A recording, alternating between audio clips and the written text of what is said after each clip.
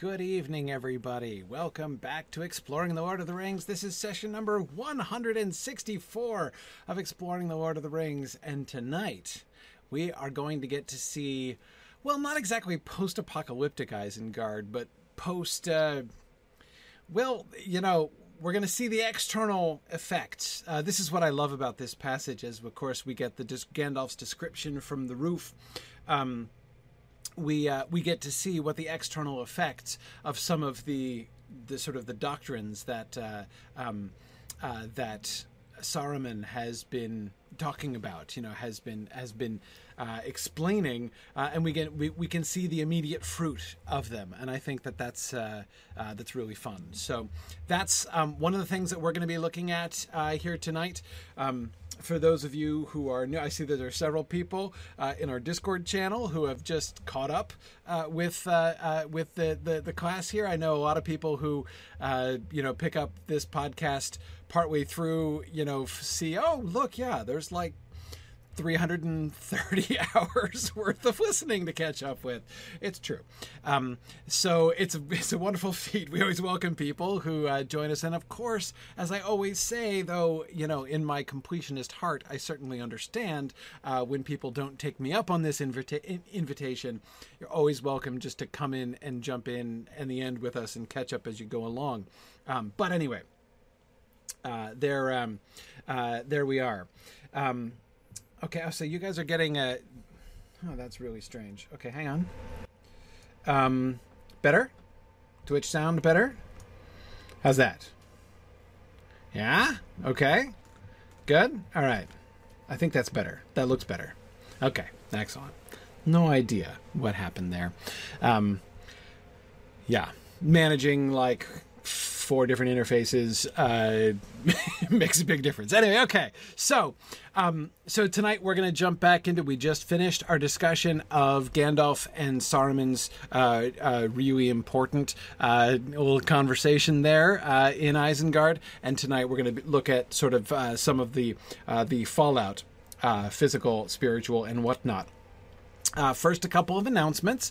I have, there's some really exciting things, some really exciting things going on in the Signum world.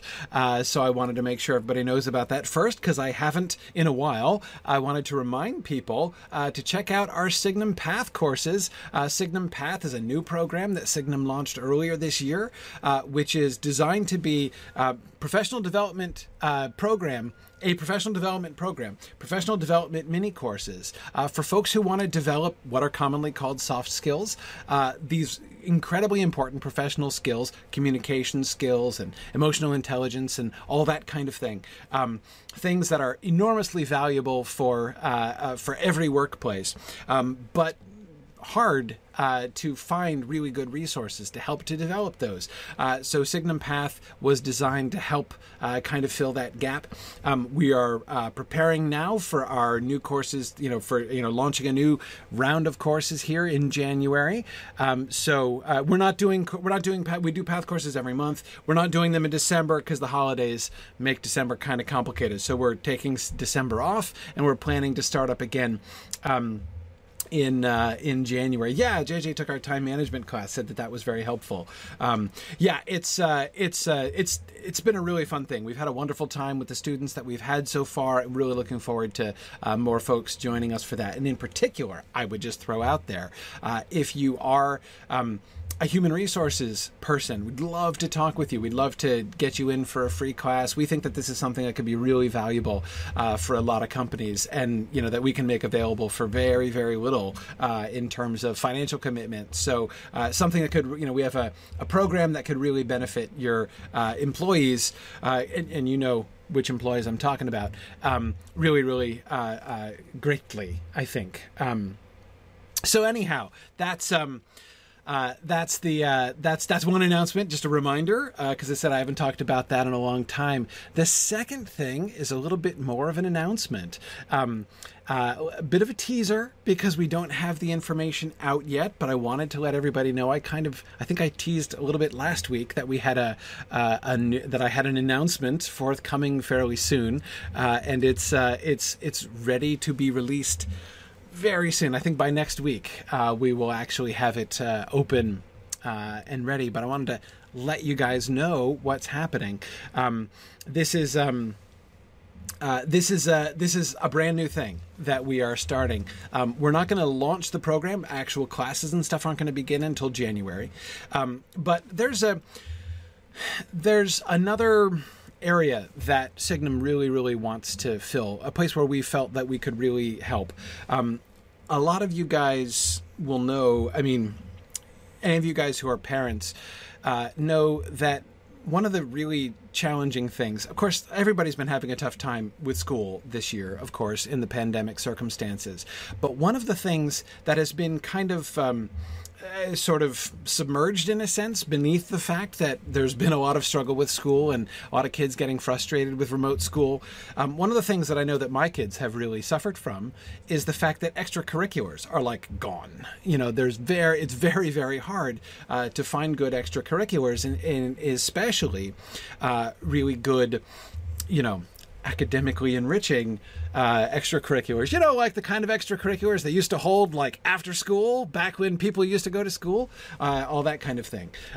So Signum has been developing and is just about ready to release a new set of extracurricular clubs for kids K through 12. And these are going to be language arts clubs. We're looking at book clubs, creative writing clubs, so we'll do creative writing workshops, and language clubs. We're going to start especially with like immersive conversational language in foreign languages, and we want to make those available to kids. I said we're planning to do this for kids age K through 12. Sam, Germanic philology for kids. I'm not going to lie. That's totally coming. We're actually going to do that.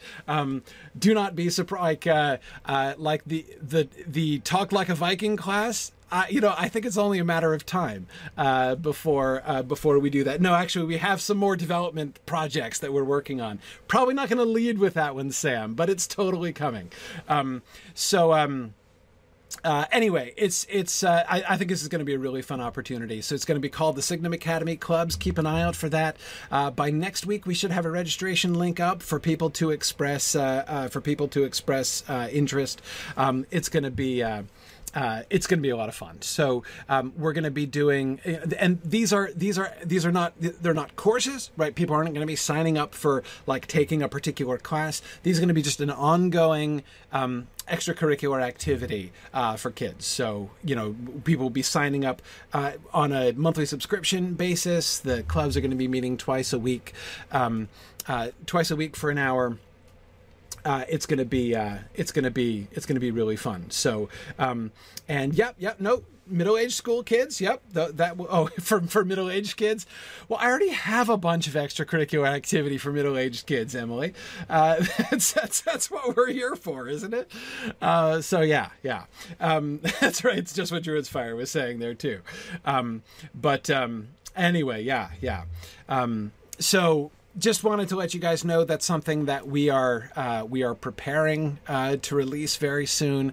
I'm really excited about it. I have thought for a while that, for many years actually, that the kind of small group synchronous online education that we do at Signum would be really, really beneficial to a lot of families, to a lot of kids. And it's something I've been wanting to organize, and I've tried a couple times in a couple different ways, and the moment has never been quite right. Well, now it kind of seems that the moment is right for this. Of course, all of these gatherings are completely online, and therefore, this is the perfect pandemic circumstance. And not to put too fine a point on it, come and let your kids do a fun remote learning experience that they will really enjoy from the folks who have been doing remote learning for a decade already and are really comfortable with this. So anyway, that's what we're planning. So that's going to be launching soon. Really excited about this program. Wanted to kind of give you guys a little preview of that, and I'll have more information for you guys next week, I'm sure. Anyway, that is my other big announcement of what's coming. So let us get back into the text here now, though. And as I say, we finished the conversation. So Gandalf is talking about the results. They took me and they set me alone on the pinnacle of Orthanc, in the place where Saruman was accustomed to watch the stars. There is no descent, save by a narrow stair of many thousand steps, and the valley below seems far away. I looked on it and saw that, whereas it had once been green and fair, it was now filled with pits and forges. Wolves and orcs were housed in Isengard, for Saruman was mustering a great force on his own account, in rivalry of Sauron, and not in his service yet. Over all his works, a dark smoke hung and wrapped itself about the sides of Orthanc. I stood alone on an island in the clouds, and I had no chance of escape, and my days were bitter. I was pierced with cold, and I had but little room in which to pace to and fro, brooding on the coming of the riders to the north. All right, so what do we see here in Gandalf's description? So he begins simply by describing the circumstance, right? That is, he describes the setting. It seems, clearly, and at least in part, for the benefit of those of his listeners who have not been to Orthanc, or have not seen Isengard themselves. Right on the pinnacle of Orthanc, in the place where Saruman was accustomed to watch the stars. His business about there being no descent, right? Again, he's assuming people don't know where it is. It seems a fairly secure position, right? There's no descent save by a narrow stair of many thousand steps. There's only one way down, very easy to guard, and the valley below seems far away. I bet it does. He looks down and sees the description. He sees the valley. Where it once had been green and fair, it was now filled with pits and forges. Now Fourth Dauntless says, how did Gandalf miss this when he first rode in? Well, it was dark when he first rode in, so he didn't see all around him.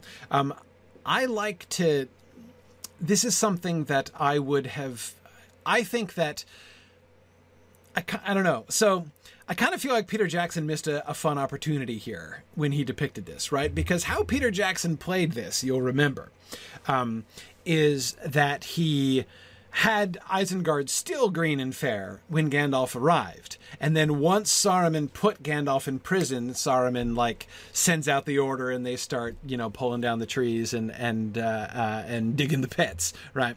And, assembling the forges. Everything changed at that point. And I liked it. I mean, I liked the effect in the film. I thought that worked really well in the film to sort of depict that sense of a transformation, right? And of course, I really loved, my favorite thing about that was the pulling down of the trees, which seemed, of course, a slightly inefficient way to do it, but I really liked it, right? This idea of, you could see the tug of war between Saruman and the natural world, right? And the way that the trees were tossing to and fro, and the way that foreshadowed, the Ents and the march of the forest on Isengard. There was a lot that I really loved about the way that Peter Jackson depicted that visually. So like I said, it worked in the film, but that's clearly not what's happened in the book, right? And when I say I think that he missed an opportunity, the opportunity that I think he missed is to depict the deception, because there would have had to be deception on Saruman's part. He would have had to prepare for this, because there are any number of ways. Karina, I agree with you. Yes, it's dark. It's just, but wouldn't the pits and forges have a smell? There are any number of Gandalf's senses which could conceivably have warned him that there was something amiss, right? He could have smelled orcs. He could have smelled the forges. He could have smelled, he could have heard things, right? Not only heard the there being a suddenly strange and noticeable sound of forging all over the place, right? But, orcs are not silent, presumably. We know that for a fact based on their nickname from the elves of the First Age, right? The elves of the First Age called the orcs the Glamhoth, which means the din horde, like the horde of angry sound, basically, was, with the uproarious horde. So yeah. I mean, they're not quiet folks. Orcs aren't. Anyway, so yeah, Tony says, everyone hide everything. Gandalf is here. Well, yeah, I mean, something like that, right? I mean, so first of all, there's the whole valley is visible from the pinnacle of Orthanc, which it would not have been riding in, right? It's possible, it's conceivable, as Tony's asking, that he could have some enchantment or glamour to hide all this. That seems to me possible. But I don't know. I don't think it's necessary. I mean, again, even if 3/4 of the Valley of Isengard is already completely covered, with slag and whatever else, that means the one radius, right, that Gandalf travels in the dark could have been pretty well camouflaged. Like, again, it doesn't have to be, they wouldn't have had to be anywhere near him for them still to be obviously visible from the pinnacle of Orthanc. Noise would carry, yeah, Angrist, but that's where I'm thinking, like, he would have had to prepare for this. Like, there's no way that the valley could have been full of orcs smithying things and Gandalf not have noticed that coming in, right? There's no way, right? So I absolutely believe that there has to have been a gag order, right? Saruman must have had lookouts, on the watch for Gandalf coming in, and he must have had an absolutely strict gag order on everybody. Right, that no sound disturbed him. That because he would not have wanted to tip Gandalf off on his way in, and I certainly think that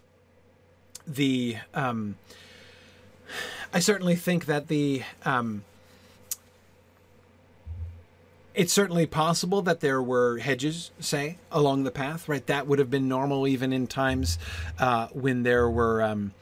When everything was green and fair, hedges and rows of trees, it is not necessarily true, or wouldn't even have necessarily been expected. Let me put this another way. It would not have been strange at all had the road from the gate to the tower been lined with hedges or trees or whatever, right? Such that you weren't just stepping in the gate and seeing the whole wide valley, stretching out around you. Aranas, I would have expected something like a formal garden style thing from Saruman when designing, when setting up his landscaping, even back in the day when he was at least masquerading as a good guy. So. Now, is it possible that he, chose not to be so overt in his actions until after his proposition to Gandalf? I mean, again, in one way, yes. I definitely think that he would have been looking out for Gandalf. When they saw Gandalf coming, he would have been like, okay, we've rehearsed this, guys, knock it off, right? I'm gonna burn at the stake anybody who makes a single sound as Gandalf approaches, But then after Gandalf's in prison, he doesn't care. Right now, everybody's going about their business and continuing to do their thing.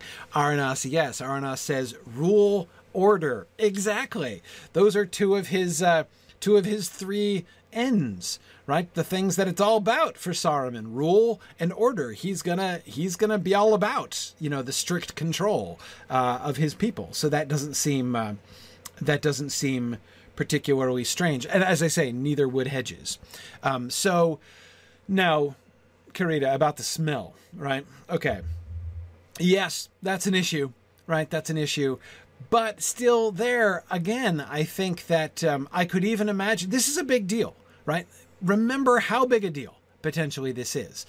Remember that I think it's very likely that Saruman believes that Gandalf could well be bringing the One Ring to him, right? So this is not just an important meeting for Saruman, right? This is potentially the culmination of all of his plots. he is rolling the dice. He's got a lot pushed into the center of the table right here, right, on this particular gamble. So he's going to go to effort. Is it worth shutting down all of the forges for like a week in advance to make sure that no smell of, besides which, even if Gandalf did detect the smell of forges, surely Saruman had some forges before, right? Again, no question, if there's like 50 times the amount of smithying happening that is normal, in Isengard, that's going to be suspicious. But surely Saruman, being who he is, would have had some smithying going on. So it's not like, the first smell of fire or smoke and Gandalf is like, what? Something must be wrong. Like, I really don't think that that's very likely. Yeah, good.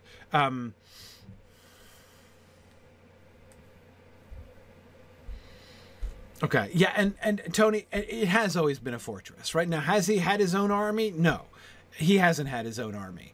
Saruman doesn't really have the wherewithal to make his own army. But notice, Gandalf wasn't taken aback by the fact that there were guards at the gates. Of course there are guards at the gates, right? I mean, Saruman isn't a hermit, right? He doesn't live by himself. This isn't a bachelor pad, right? It's a big place. There's gates, and you're gonna knock at the gate, and Saruman's going to come like running down the stairs. Like, he's up there looking at the stars like, oh, hang on a second. And he's going to run down the stairs, right down. And then he's going to run across the valley, right, to open the gates, right, for whoever's. Of course he's going to have door people there, right? Why wouldn't he? Anyway, there's that's not strange. Again, an army, that's strange, right? There's no excuse for an army or that. But again, I don't think there's any reason to think that the mere detection of anything like that would set Gandalf off. But I do think that there is reason to think that Saruman must have prepped for Gandalf's approach, so that Gandalf would not.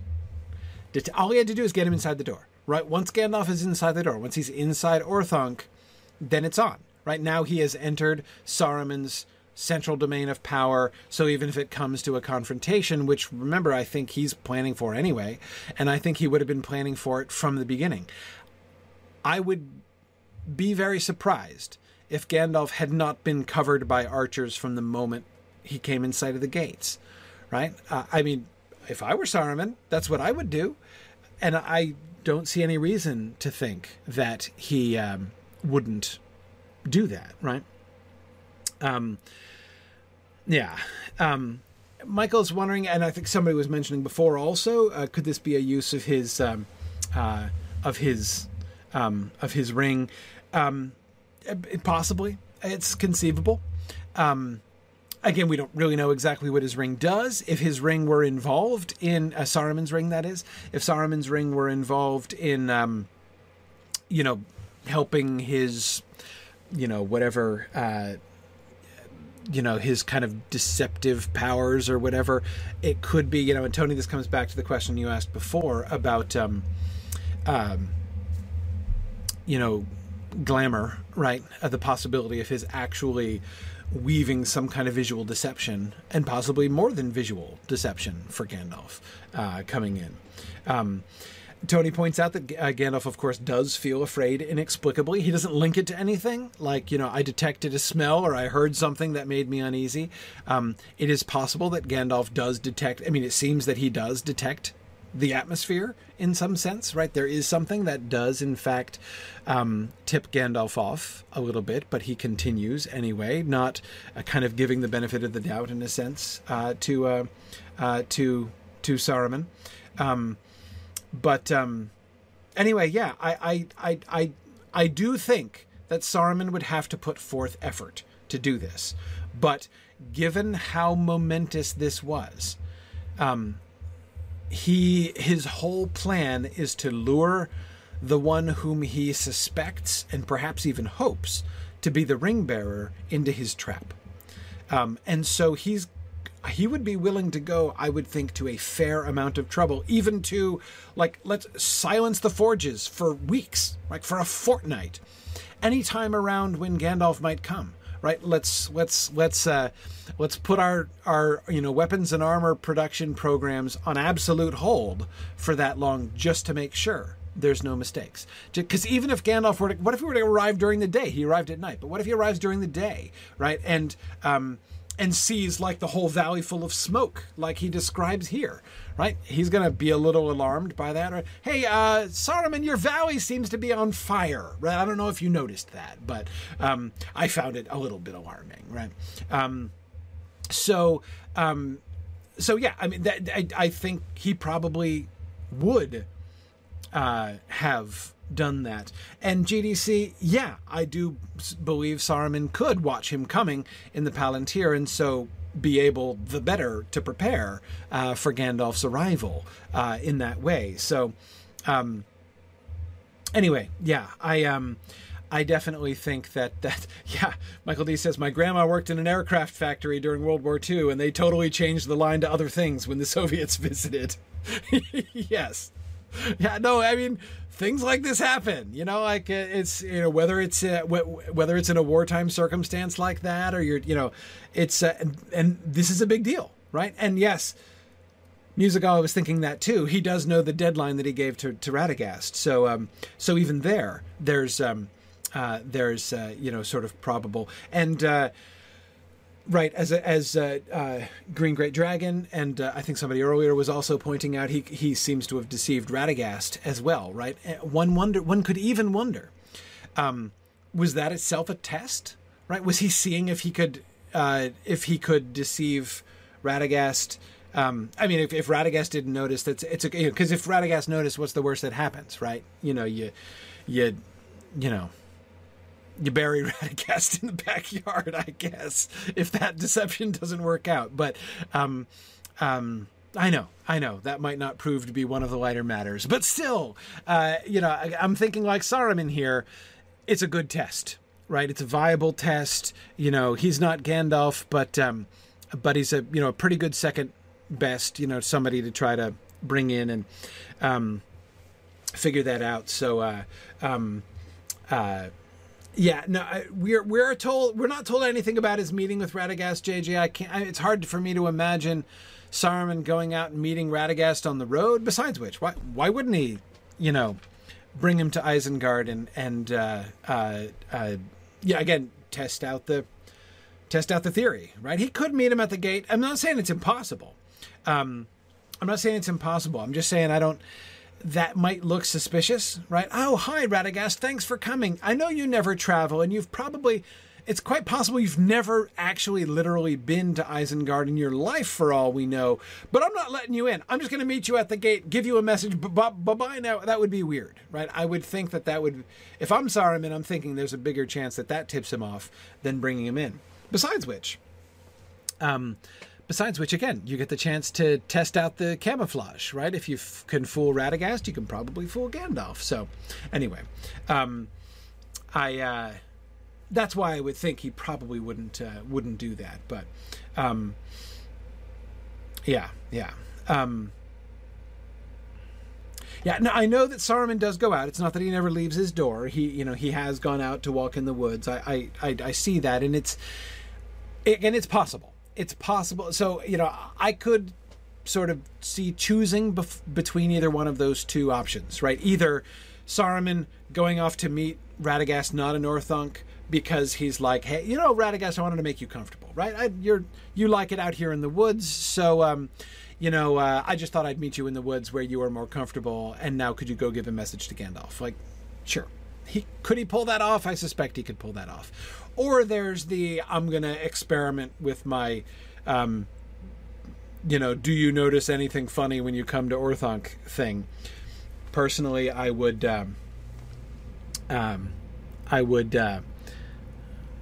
favor the bringing him into Isengard plan. But, as I say, I think in theory, either one of them could work. But he still goes out. I agree with you guys. He still goes out. It's not impossible. Not saying it's impossible at all. Just saying that there's no real evidence either way, and I could see it going. I could definitely see it going either way. Now, anyway, okay. Somebody asked the question I was attempting to skip, but I shouldn't. Why does Saruman watch the stars? I don't know why Saruman watches the stars. It seems that there are two options here, right? Option number one is that he is watching the stars for purely astronomical interest, right? That this is Saruman merely pursuing a little side branch of his, wizardly inquiries. That's option number one. And I agree, Emily, astronomy is one of the oldest sciences. There is, in that sense, no reason to think that he wouldn't pursue it. Perfectly wholesome hobby on Saruman's part. But the other option would be that it's more political, I guess, is one way to say it.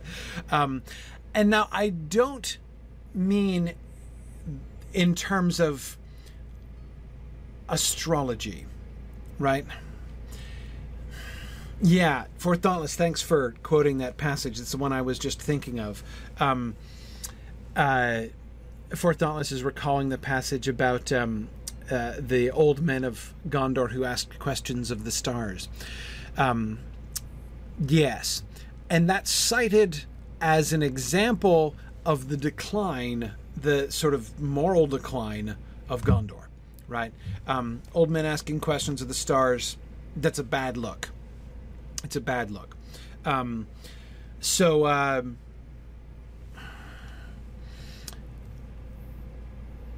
It's a bad look for two reasons, I think. Reason number one is that there's little reason to think that in Middle-earth astrology works, right? Is the future written in the stars? Varda puts some stuff up in the stars, right? This happens. But did she put that in the stars? I don't see any evidence that she did that, right? In other words, it seems to me that when we are told that some of these old Gondorian folks were asking questions of the stars, they were falling into superstition. This was a decline. This was a decline of lore. This was even, in a sense, a moral decline. They were declining away from, like right and sensible and traditional beliefs in the Valar and in Iluvatar.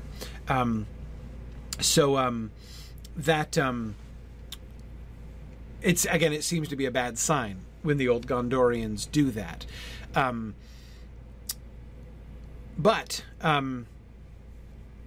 Yeah, good. Thank you, Trifle. Trifle gave the full quote here. Let me read the whole thing. Kings built tombs more splendid than the houses of the living, and counted the names of their descent dearer than the names of their sons. Childless lords sat in aged halls, musing on heraldry, or in high, cold towers, asked questions of the stars. And so the kingdom of Gondor sank into ruin, the line of kings failed, the white tree withered, and the rule of Gondor was given over to lesser men. Yeah, so you can see the context in which astrology is discussed there. And Trifle, I love the imagery there. High, cold towers. Right, now this is a high, cold tower. Right, Gandalf is cold, it's high, but that sense of removal from the world, of isolation, even of frigidity, right? This is not a profitable inquiry. This is not, understandable and laudable natural philosophy. This is superstition. This is trying to, wrest the future into their own hands, trying to figure out how they can job the system, right, by their own efforts and by their own learning. And they fail to do that. Anyway, So yeah, Sam, no, I agree with you. Sam says, we don't see that Saruman is asking questions of the stars. I agree. I don't think Saruman is doing astrology. Ruling that out is one of the things, is why I brought it up. I don't think he is doing astrology. Because again, the only time we hear astrology spoken of is in that context, that kind of an empty and barren superstition. So I don't think he's doing that at all. Which leaves two possible options. One, scientific inquiry, right? Just doing astronomy, trying to understand the motions of the heavens. And the other is, I don't know how to say it.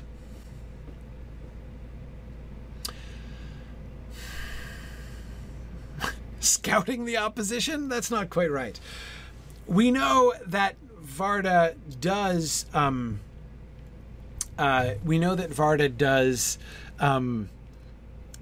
Put some messages in the stars, right? But did she have others? So she put the sign, like the Big Dipper, right, is there in the north as a sign of Melkor's downfall. We're kind of given the key to that one, right? Is he doing more? Is he trying to... I say scouting the opposition because he has, and he knows he has, set himself up in opposition against the Valar, against the West, right? Is he looking for signs, right? Is he checking out for any kind of indicators? Because remember, there were indicators, right? With Numenor, for instance, right? They were not in constellations, mind, but JJ says, "Have they noticed me yet?" Yeah, exactly. That's the kind of thing that I'm thinking about. So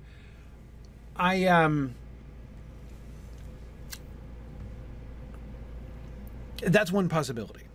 That's and JJ, the reason I kind of come to that one myself is that I agree with you that sort of pure science, like I just want to understand, the motions of the heavens better, doesn't really seem to be Saruman's bag. He's more of an engineer and less of a pure observational scientist. I agree.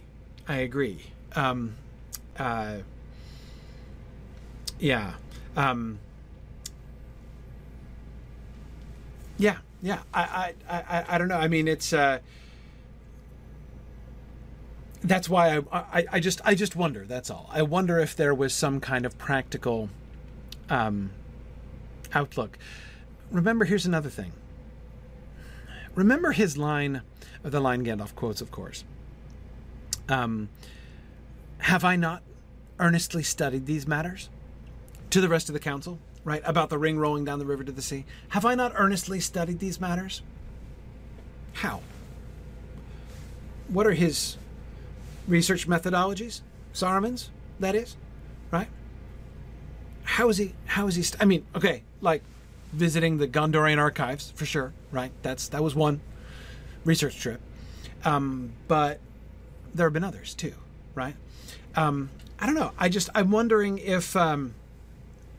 I'm wondering if Saruman himself, if this is part of it in some way. The stars are important in Middle-earth, right? The stars are important. They are associated with Elbereth, especially with Varda, and therefore with the Valar.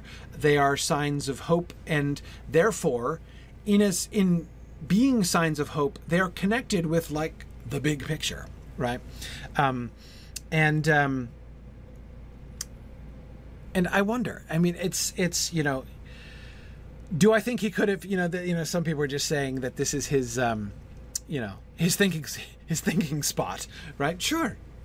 What could be likelier, right? But Gandalf mentions specifically the place where Saruman was accustomed to watch the stars. Gandalf at least seems to believe that Saruman routinely watched the stars from where he was. Was he looking for signs?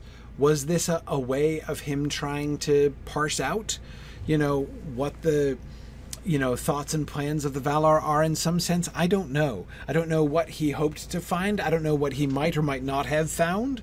I'm not really sure exactly.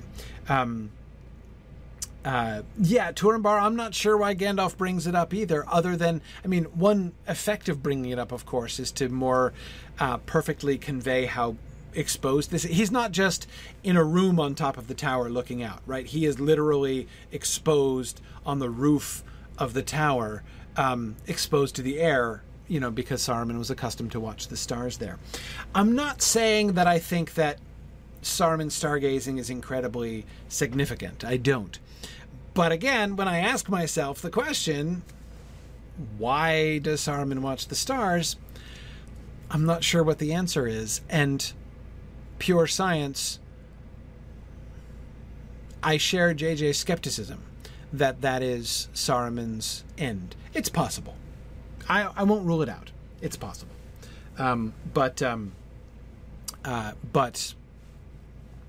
anyway, just wanted to think through possibilities. Anyway, let's get back to the transformation of Isengard. Where it had once been green and fair, it was now filled with pits and forges. Wolves and orcs were housed in Isengard, for Saruman was mustering a great force on his own account, in rivalry of Sauron, and not in his service yet. Having praised Peter Jackson's adaptation before, I'm now going to criticize it. I hated the "build me an army worthy of Mordor" line in the film. I hated that. I hated it because I didn't like what it did to the Saruman-Sauron dynamic, right? This was not Sauron's idea at all. He does not want Saruman having an army of himself. Notice Gandalf's immediate conclusion when he sees there are orcs and wolves. You might think, right, if you were Gandalf, maybe his first reaction upon seeing an army of orcs housed in Isengard, he would be saying, oh man, this is an army of Mordor. He's already working for Sauron. But that's not what he thinks, right? His first thought when he sees the orcs and wolves is, whoa, okay, Saruman is setting up for himself. He's trying to fight Sauron. His conclusion, Gandalf's conclusion on seeing the orcs of Saruman, is that Saruman must still be an enemy of Sauron. And that, of course, fits with what we've heard. There is no glimmer of loyalty to Sauron in any of Saruman's words. There isn't the vaguest hint that he has, that he really devoutly serves Sauron, that he believes in Sauron. He is playing his own game clearly from the beginning. You can see that all the way back to the power with a capital P in that first speech that we were talking about. So yeah, that's a really interesting thing that Gandalf sees this and he's not like, no, Mordor is already overtaken, Saruman. He's now just a lieutenant of Sauron.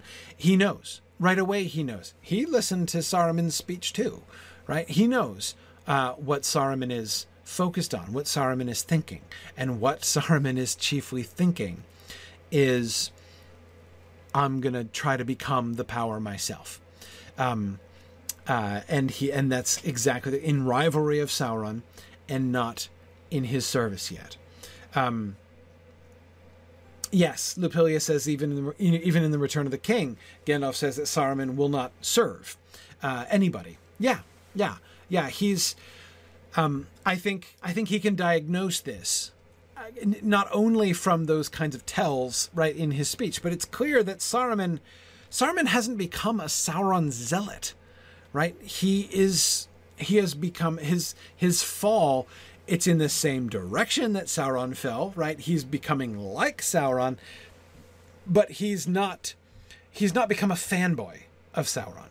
He's not a true believer that Sauron is the way of the future.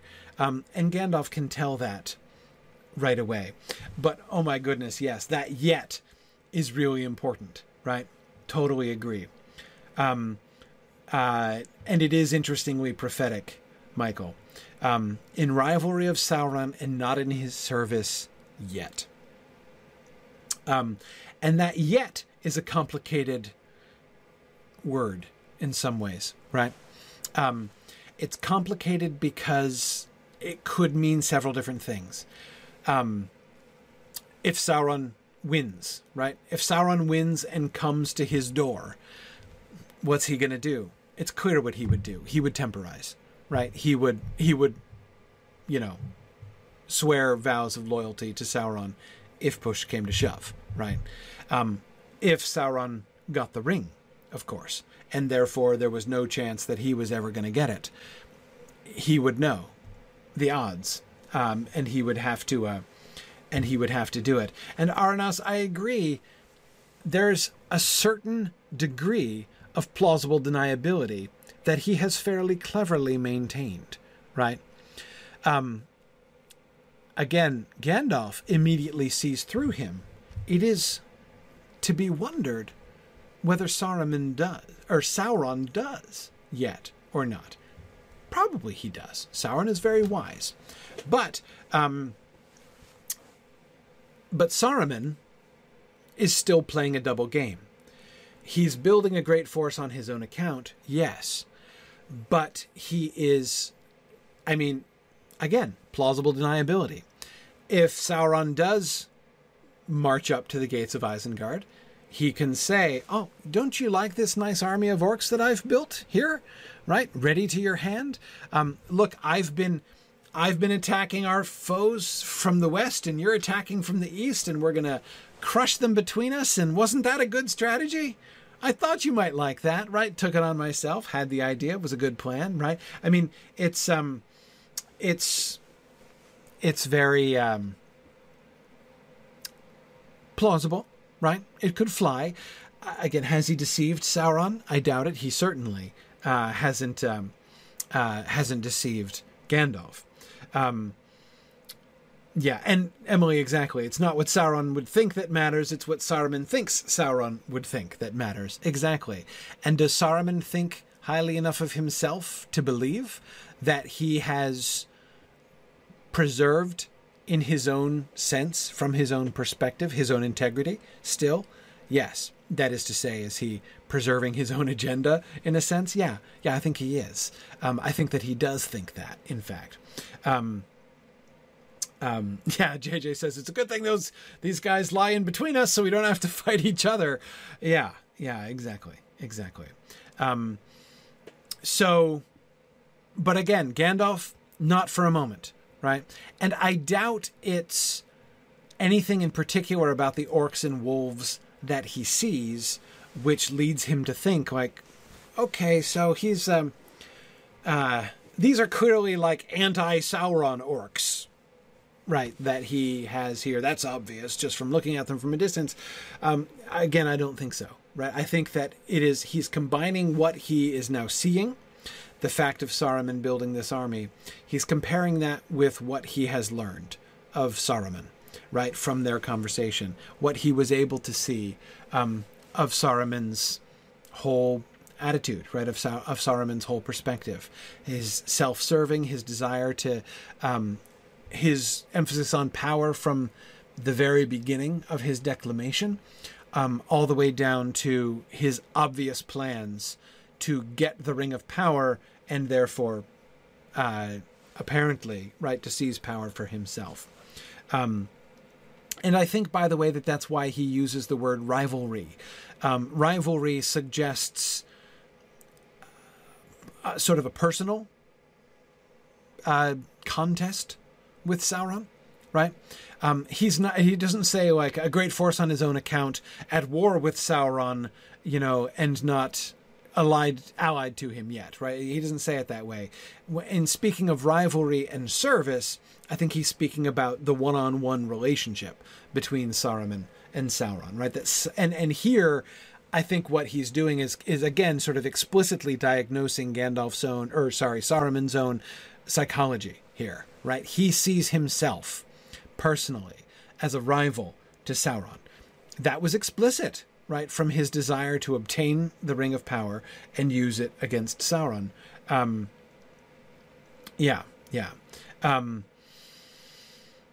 Yes. Trifle says the first option Saruman presents to Gandalf is a viable plan B for Saruman. Try to be treacherous advisor to control Sauron. Yeah, agreed. Agreed, absolutely. That's obviously plan B. And he's got plan B in order. I mean, I said he has plausible deniability. It goes beyond merely plausible deniability, right? I mean, it's I think that, you know, the way that you were putting it there, Trifle, is a better way to think about it, right? It's not just deniability; it's Plan B, right? It is a perfectly viable backup plan to put his armies of orcs at Sauron's disposal, and then obviously between the two of them they'll mop up, and then he can begin the next phase of Plan B, which is the deceptive counselor and trying to seize power for himself from within. Absolutely. Okay. I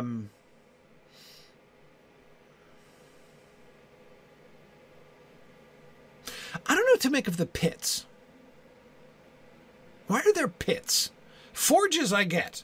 Forges are practical. Why are there pits in Isengard? Never understood that. It's hard because, of course, it's hard not to imagine the pits as we see them in the film. And even in Lotro, it's, there are similar kind of chasms in the valley there, which are kind of being used as mines, pits to hide the bodies. Okay, yeah. Possibly.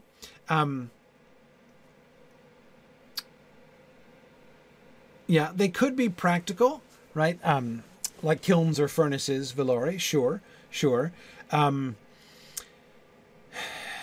Nothing says evil like pits. Yeah, that's true. It's true.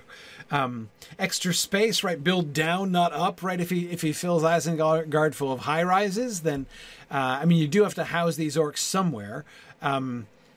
And just having them camp, you don't want them just camping around Isengard, because presumably you want a larger quantity of orcs than would comfortably fit at ground level in Isengard. So I guess that makes sense.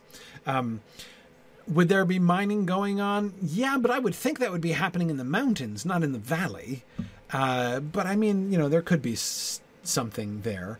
And you're right, Flammifer, that the word pit is often used to mean mines in England. So again, it is possible that he's mining there. Again, it seems that by itself seems to me just slightly odd, because again, why would you mine in the valley instead of the mountains which surround the valley? But if you want to accommodate many troops, I was a little bit joking about building downwards instead of upwards, but maybe that's not a joke. Maybe they are like the sort of the dens and burrows of the orcs, right? The idea, I do like it symbolically as well. The idea of the maggot folk of Mordor, right, as they are sometimes called. The idea of Saruman's orcs actually, sort of burrowing into the earth and infesting Isengard like some kind of insect plague. That's an attractive kind of symbolic view of what is happening, even as a kind of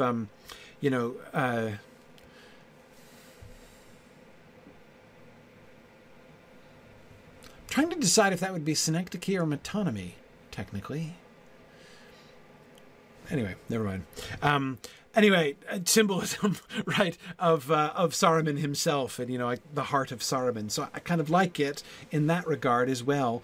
Freebird, the complete opposite of a hobbit hole, right?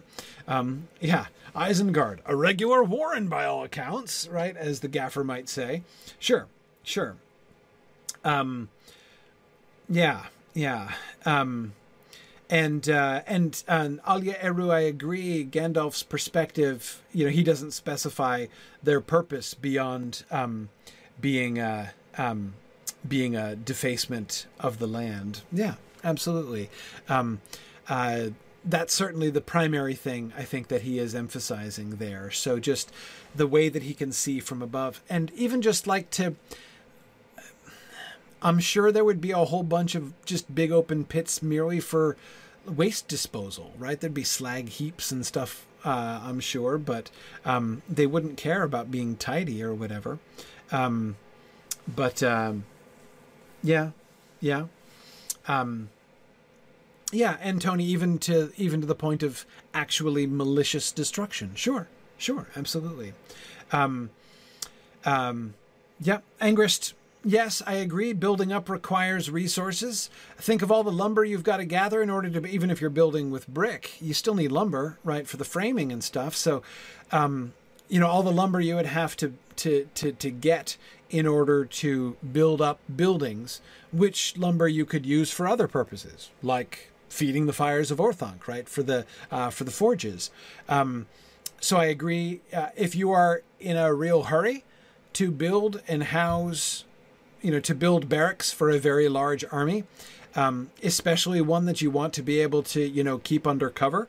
Again, Gandalf might have arrived during the day, so orc high rises off on either side of the path would be, yeah, exactly. Sorry, your name is Neuendorp. Yeah, absolutely. It's certainly more inconspicuous to build down in that way. Yeah, absolutely agree. Good.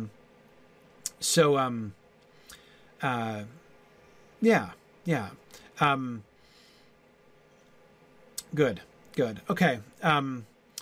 You would get a hotter fire with coal. Again, yeah, don't want to rule out the mining. Mining is certainly a possibility. Mining, I can't rule that out at all. It is very possible that he found coal or something and is mining for it there as well. Certainly the dark smoke suggests to me coal fires. That seems to me very possible. So yeah, Trifle was just saying it seems pretty clear that he's using charcoal. I agree. That seems very likely. Especially given that he seems to have gunpowder, and so some charcoal would seem useful if you're making gunpowder. And Musico, I agree, a lot of the forest stripping was wanton. They do refer explicitly to the fires of Orthanc, so there is clearly much wood burning going on, but that they seem to be burning coal seems to happen. That seems likely. Again, the darkness of the smoke is what makes me suspect that there are, in fact, coal-burning stoves, forges there in Isengard. Especially also the way that the smoke hangs and wraps itself about the sides of Orthanc. That sounds very 19th century London to me there.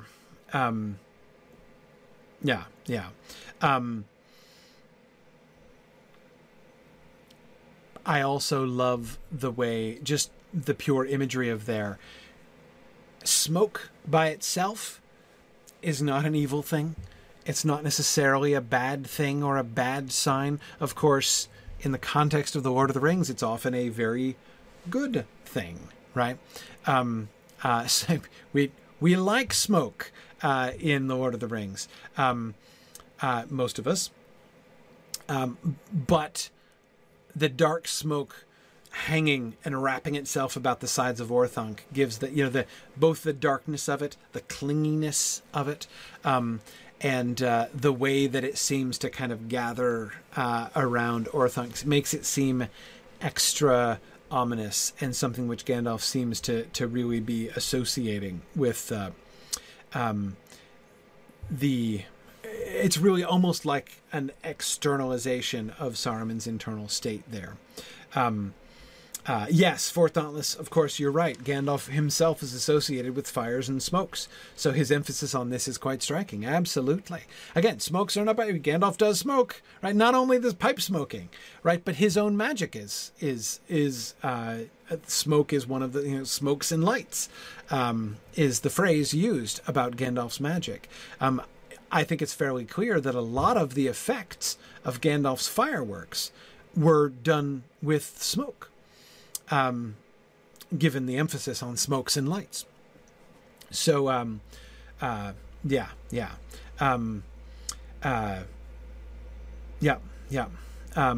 Anyway, yeah, Bricktail says Saruman is moving in on Gandalf's turf, right? What, Saruman, are you making fireworks and, involving yourself in every business, whether it belongs to you or not? Absolutely. All of this turf trespassing that's going on here. Good. Okay. And Gandalf's image of standing alone on an island in the clouds. Gandalf's own isolation and the way in which Isengard itself, Isengard has fallen, sort of morally speaking, right? But Saruman himself, Gandalf is isolated. He's separated by a long stretch, a stair of many thousand steps between him and anything else, right? And there he is alone, above the smoke, above the darkness. And I really like the way in which this serves as a kind of inversion of Sauron's cloud cover, right? His volcanic cloud cover.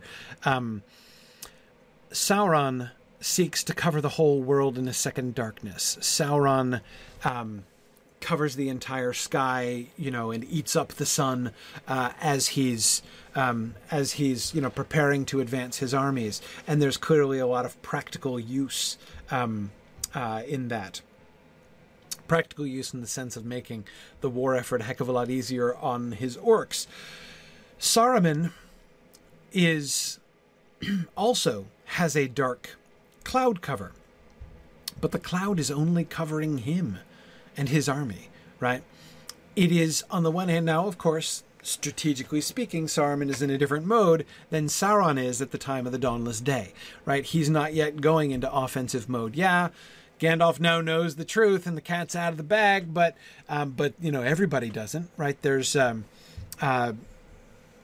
nobody else knows, right? As long as he keeps Gandalf up on the roof, nobody else knows that he's betrayed them, so he's still in concealment mode, right? Exactly, Aranos, Rohan does not know yet. So I'm not saying that it doesn't serve his purposes. It does. But, symbolically, there's Saruman enshrouded. He himself is enshrouded. He's encased. He can't see anything, right? Saruman has blinded himself. Now, he can see with his Palantir, right? So what does he need to actually look out and look up at the stars for anymore? He can't see the stars anymore. He doesn't go up to see the stars anymore. That glimpse of the stars that Sam gets, Saruman has cut himself off from the stars. And that, it seems to me, actually is a pretty good reason for mentioning looking at the stars all by itself here, actually, to set up this final image of Gandalf, alone on an island in the clouds. Gandalf alone above the darkness, above the deception, above this turmoil which is seeking in this as yet small scale and kind of pitiful in its own way fashion, right? Of kind of entombing himself in his own pretensions, right? As Saruman is doing. Gandalf is above that, and he's able to see. He can't see what to do yet, right? Exactly, Tony. The Palantir is twisted by Saruman, so if he thinks that he is able still to... He doesn't need to see out because he can see out through the Palantir. He's deceiving himself there as well. Yeah. He's no longer looking for messages from Varda. And Aranos, if he was looking for warnings or signs that they might be onto him, he's past that now, I think. So the Palantir,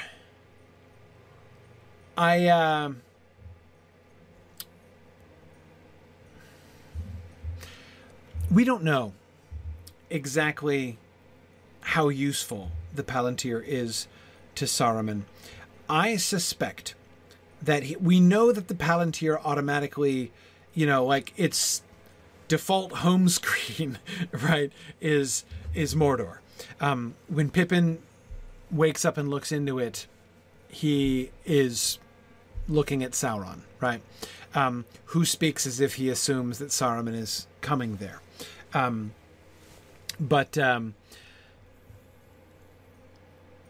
So, yeah. But does that mean that Saruman can never see anything else? That Saruman basically, he's transformed the Palantir just into a permanent, two-way communicator between Orthanc and Barad-dûr?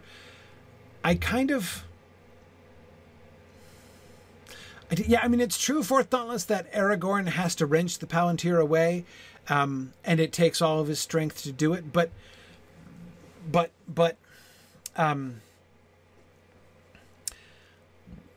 my question is whether or not Sauron would permit Saruman to use it for other purposes. I don't doubt he'd have to ask permission, essentially. What Aragorn does to wrench it to his own will against Sauron's will does seem to be beyond Saruman. But I don't think that means that Sauron is never going to let Saruman use it. You know what I mean?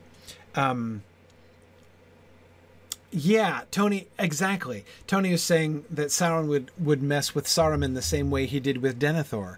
Yeah, I'd rather think so. Not exactly the same way, because the relationship isn't the same, and we'll see when we get there, very soon. But, so I don't want to get too far into that contrast, but I do agree with you. Do I think that Sauron would believe himself well served by allowing Saruman to look through the Palantir and manipulating what he sees, and Sauron manipulating what he sees? I bet you Saruman could be convinced that he himself was still the master of the Palantir, and that Saruman could use this to further deceive and ensnare him.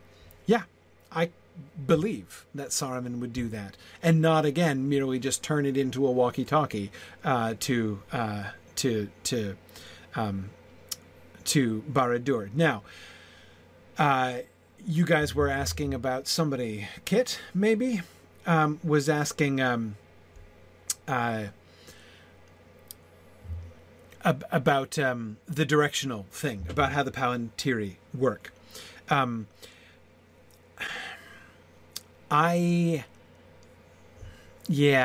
that's of course in the essay on the Palantiri in Unfinished Tales. I don't think I believe in that. But let me just say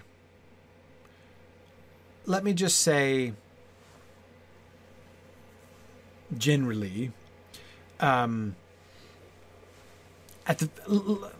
me take refuge in the fact, talking about that much later, right? So that's certainly not the idea that he had when he wrote this stuff. It is written later, and I do not think it in the top tier of retcon that Tolkien wrote that fits well with his text. It's not at the bottom of the list either, but it's very far from the top of the list, I think. Sam, no, we do suspect that Feanor wrote them. Gandalf says so in the text. That he thinks that Feanor might have made them.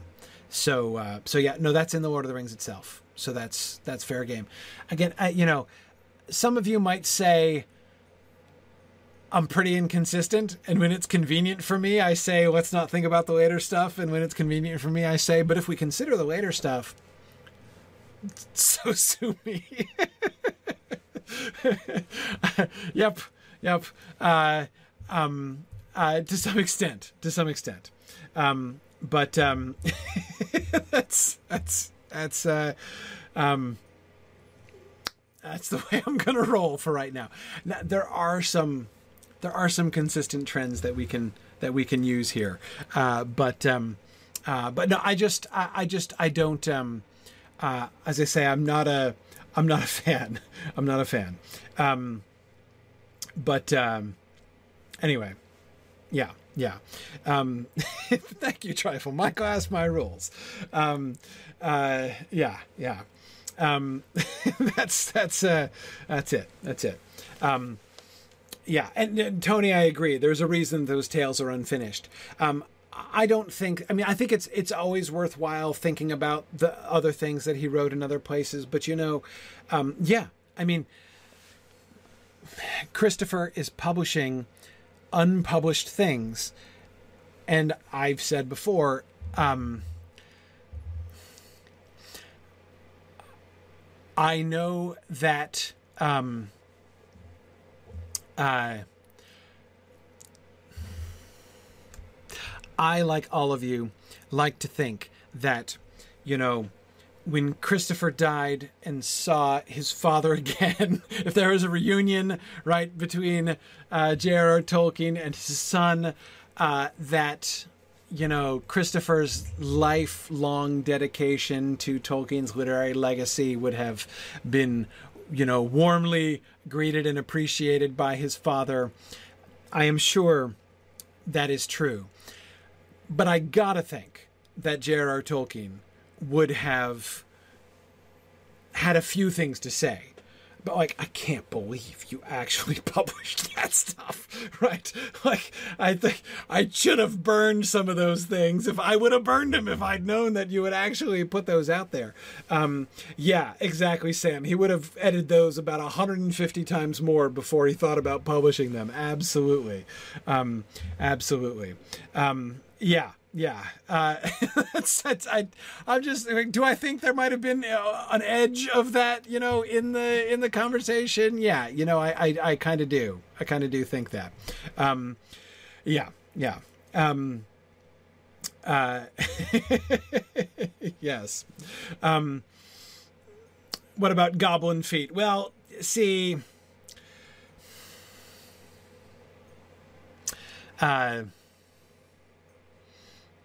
First of all, what's wrong with goblin feet? I love goblin feet.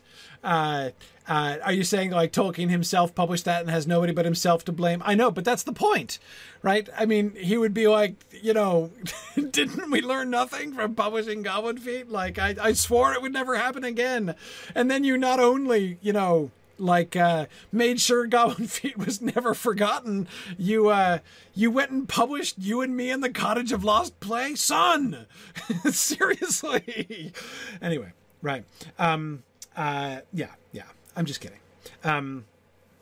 But like I said, I don't, obviously not trying to posthumously rag on Christopher. I'm just saying, knowing J.R.R. Tolkien's perfectionism, it is hard for me to imagine a living J.R.R. Tolkien consenting to the publication even of unfinished tales, much less the Book of Lost Tales and some of the earlier stuff. But anyway, this is a side note.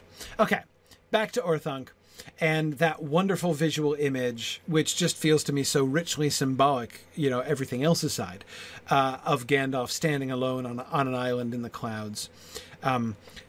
And of course, he has no chance of escape, and my days were bitter. My days were bitter. I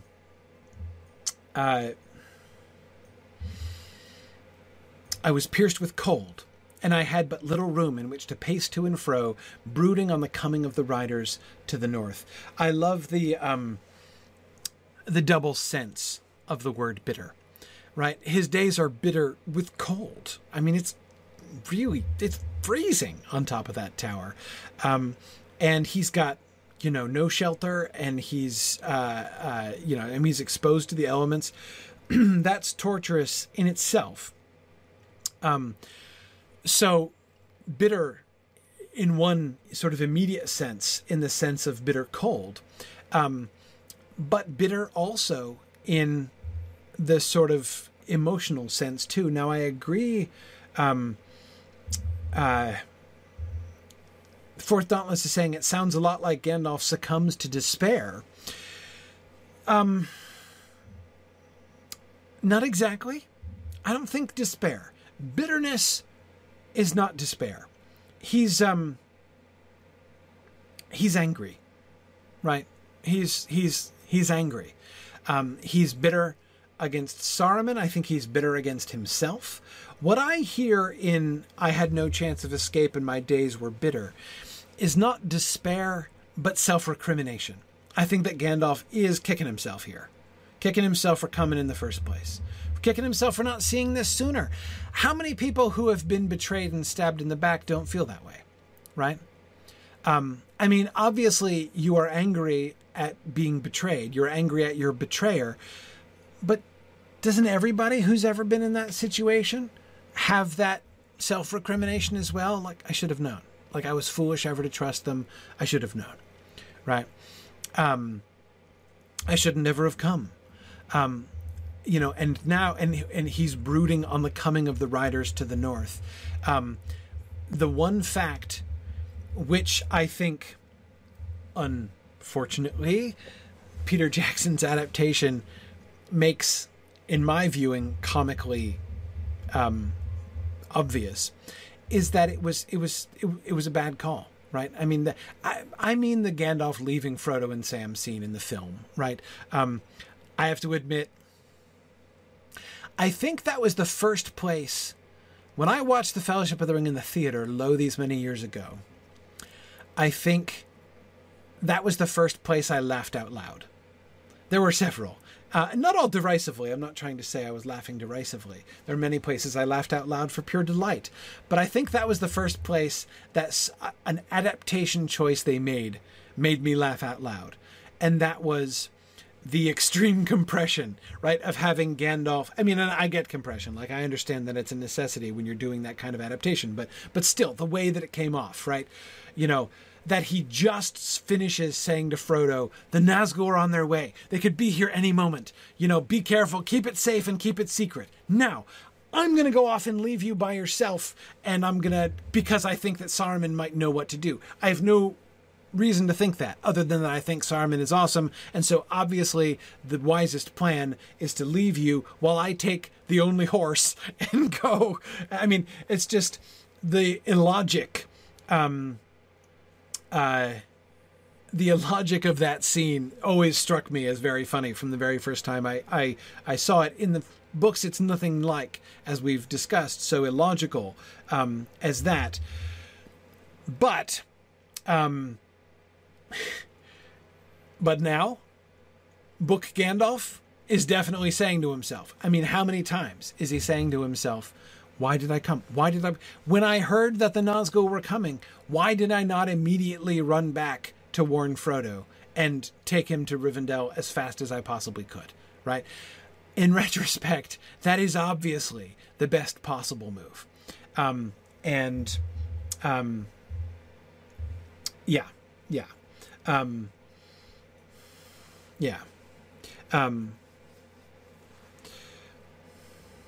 Would they have left Gandalf his staff?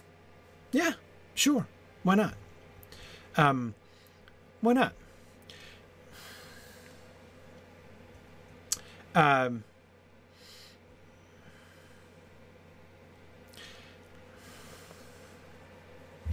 Wizards' staffs. It's complicated. I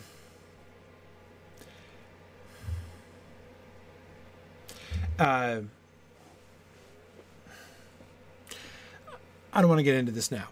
We'll have this discussion later on. Let me just say, it's complicated.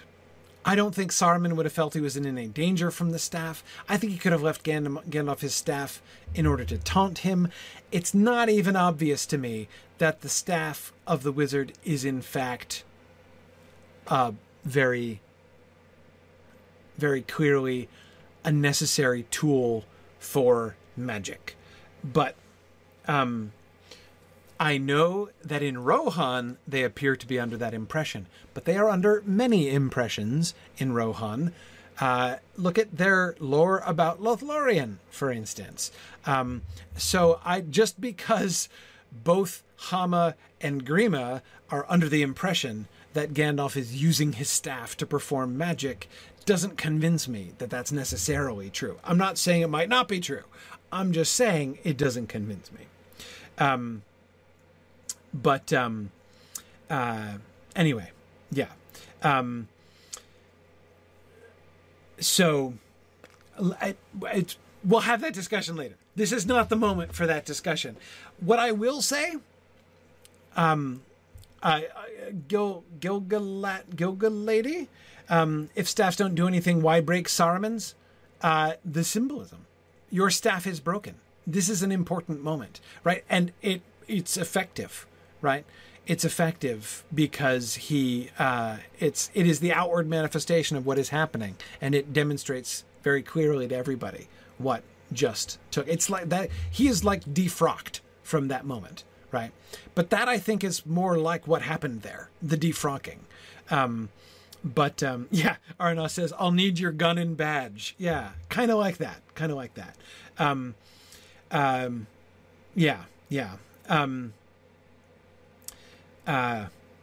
Good. So I definitely, I am more in the staff is a more symbolic, more like a badge of office. But I will admit it's complicated, and there are definite reasons to think otherwise. Definitely are reasons to think otherwise, that there is in fact some kind of power involved in the staffs. What I will say is that I think it is interesting and significant that it's not even mentioned here, right? I mean, a couple of you are wondering about his staff and everything. No, it doesn't even say anything about his staff, right? That he had, I mean, logically, he must have still had his staff since he apparently still has it afterwards, right? I mean, if they put it in lockup, and he gets taken off by Gwaihir the Windlord, he would not have his staff anymore somehow. So, anyway, there's, I don't think good. Yeah. Trifle points out, what about Glamdring, right? At the very, even if the staff is purely symbolic, the elvish sword is certainly not purely symbolic, and yet Gandalf still has Glamdring. It's pretty clear. It's pretty clear that Gandalf is not. He's not disarmed when he's put in prison. He still has Glamdring. Emily says, who is he going to use a sword on at the top of Orthanc? Who's he going to use a staff on at the top of Orthanc? At the center of Saruman's, area of power. I mean, what's he going to do? I think that, remember the very last note of Saruman's interaction with Gandalf is ridicule, laughter, right? He laughs at him. When Gandalf boasts that finding a fitting end for Gandalf the Grey won't be one of the lighter, won't prove to be one of the lighter matters, Saruman laughs at him. And it seems to fit there to say, oh yeah, you think, right? You think you're a big deal? Tell you what, I think you're so not a big deal. Keep your staff, keep your elvish sword, right? Go ahead, right? We'll see when the time comes for us to find a fitting end for you. We'll see how that works.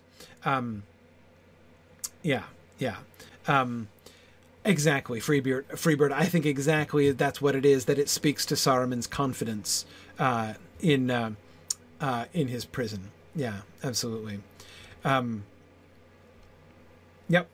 Yep. Right. Vermius Bujimads, feel free to walk around as much as you like up there, right? Yeah, we'll give you the run of the place. Yeah.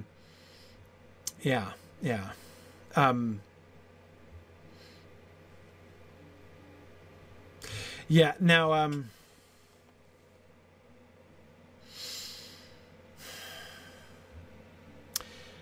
the ring. Gandalf's ring.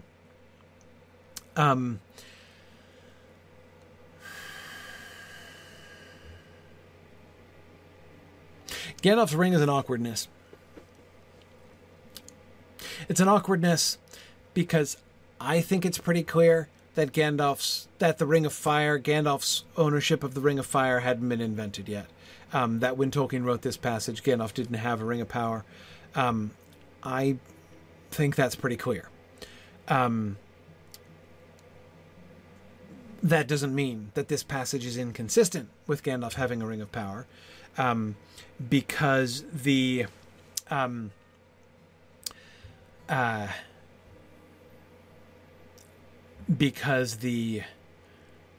one of the powers of the Elvish rings, we will be told in the case of Nenya, is concealing itself, right? So yeah, that's the only way that I think that we can understand it, that the Ring of Fire conceals. It's like Saruman doesn't know that he has it.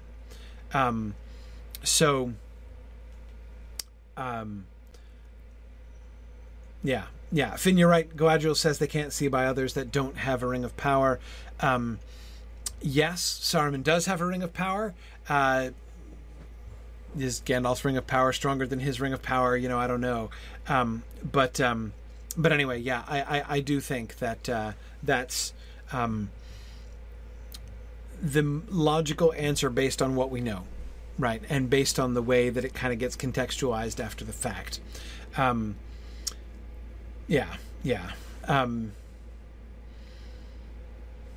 don't think it necessarily... Michael Tobias, it doesn't prove that Saruman's Ring of Power is inert, just that it does not overcome Gandalf's. It doesn't win, right? So I would think that Gandalf would be wanting him not to know about it. He'd be wanting pretty hard for Saruman not to know that it's there. Anyway, I think that's in the end. I think that's the only explanation that fits the facts, essentially.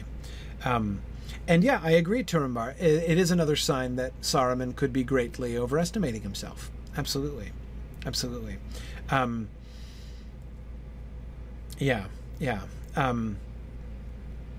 Yep. Now, let's see. Better Butter Bottoms says, was Saruman trying to break Gandalf's mind and will? No, he wasn't. He was trying to recruit him, to get him to see wisdom. I don't think he wants to fight Gandalf if he doesn't have to, as evidenced by the fact that he's going to imprison him until he sees sense, until he reveals where the one can be found. He plans to bring Gandalf around, not necessarily by winsomeness and persuasion, but he's not gonna try to do it. Why wouldn't he? I believe that by the end of their conversation, Saruman is convinced that Gandalf does not have the ring. What does Gandalf know? What could he reveal? If Gandalf doesn't have it, it's probably in the Shire, right? It's got to be in the Shire. Where else would it be? Why are the Nazgul searching for the Shire? Why, has Gandalf made that his lurking place? I don't think he necessarily is looking for a lot of information out of Gandalf, and I don't think it's going to be easy to get. For all of his big words, I think that he and Gandalf are peers. It's not going to be easy. Saruman is going to... It would have been worth the fight, right? He was ready, I think, for a fight to the death over the Ring of Power. Gandalf doesn't have the Ring of Power, and it's tolerably obvious where he's hidden it. Why do that, right? Why go through that? Just lock him up.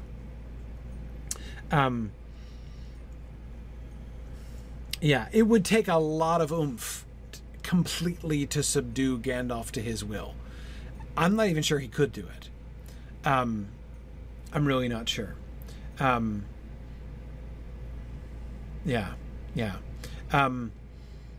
Was there ever any indication that Saruman sent agents to the Shire? Tiber is asking. Yeah, definitely.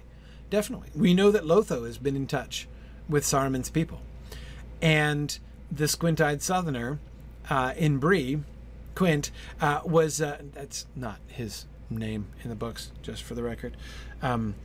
That's the name in the theoretical miniseries that my discussion group and I at SoCal Moot last year planned for leading up to the what happens in the Shire after the hobbits leave.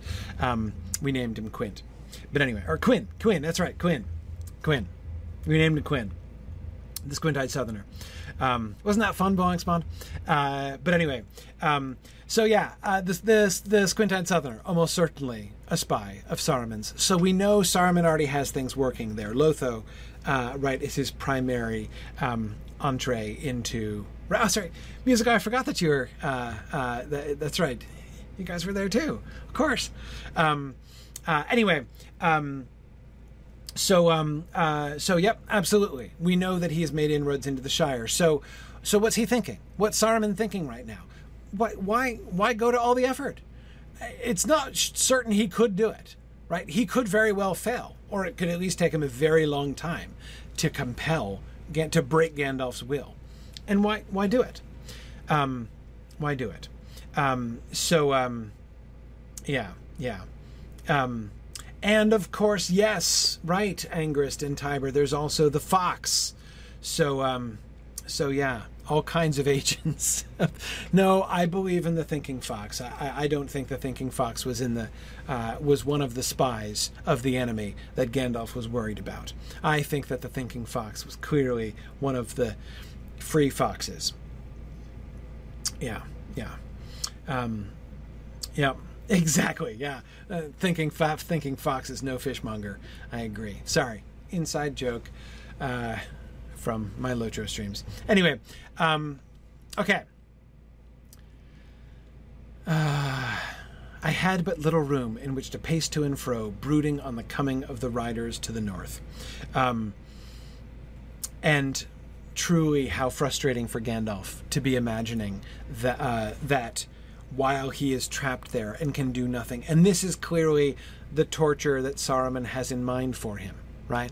Saruman knows that he is already torturing Gandalf by locking him up where he can see but can't see what he wants to see, or where he can see far but he can't see far enough, where he can stare off towards the north but not see what's going on, where he is free but not free, where he is, free but restricted in his little tiny space, where he is just free to contemplate what must be happening in the north, where all of his friends are. So, yeah, absolutely.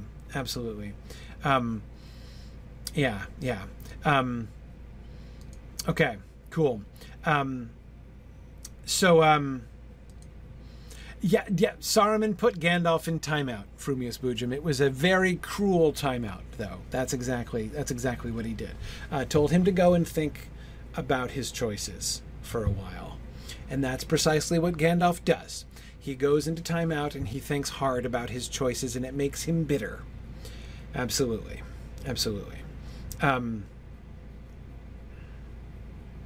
That is interesting. Yeah, Trifle thinks about this as potentially an interesting addition to Saruman's arguments.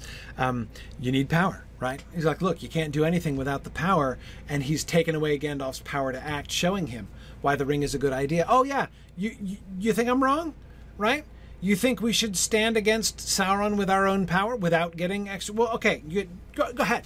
Go ahead, show me, right? You got your staff, you've got your sword, right? I'm not... tying you up or whatever, right? Go ahead.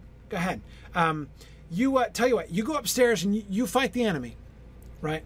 And I'll be down here developing my power, and we'll see who wins. Gandalf, right? Yeah, I mean, there is an interesting kind of angle to that, Trifle. I like that. Yeah. And I wonder... Yeah, Tony, that's the next thing I was thinking too. Tony says, does Saruman think that the threat of the Riders might make Gandalf compromise? Turning Gandalf over to the Nazgul to take back to Sauron. This is another reason why Gandalf's valuable to Saruman as not a bargaining chip necessarily exactly, but as a prize. Right, as a prize to send to Sauron. That's very useful. So again, why should he do the dirty work? Is Gandalf's will going to get broken? Yeah, in Barad-dûr. I'll leave that to Sauron. And by doing so, what's he doing? Harnessing the power. Putting the power to work for his own ends. I'm going to... See, look. Notice how I've got Sauron wrapped around my little finger. I've got Gandalf. I want to take him out, right? I want to take him out, and I want to punish him for what he's done. Yeah. I will exploit the natural resource that is Sauron in order to make that happen. Proving that I am really in control, like I want to believe that I am. So yeah, I mean, I think that that's an important angle too. It's also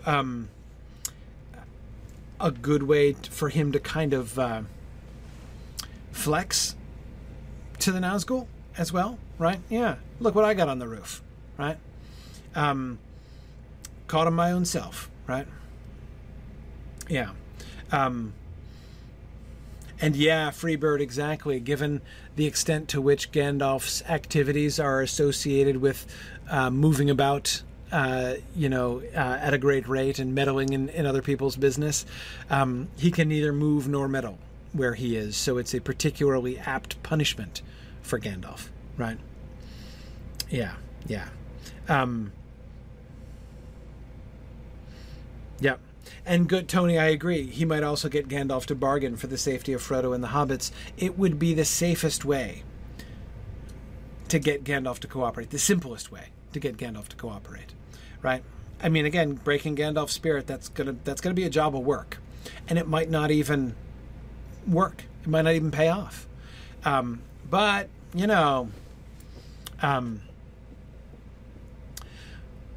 when Gandalf himself can see the Nazgul there in the valley beneath him, looking up at him with their, invisible eyes, sniffing for him with their invisible noses. He and Saruman can come upstairs and say, last chance. Are you going to work with me, or am I going to go down there and give them directions to the South Farthing? Right? Yeah, absolutely. Yep. So anyway, good.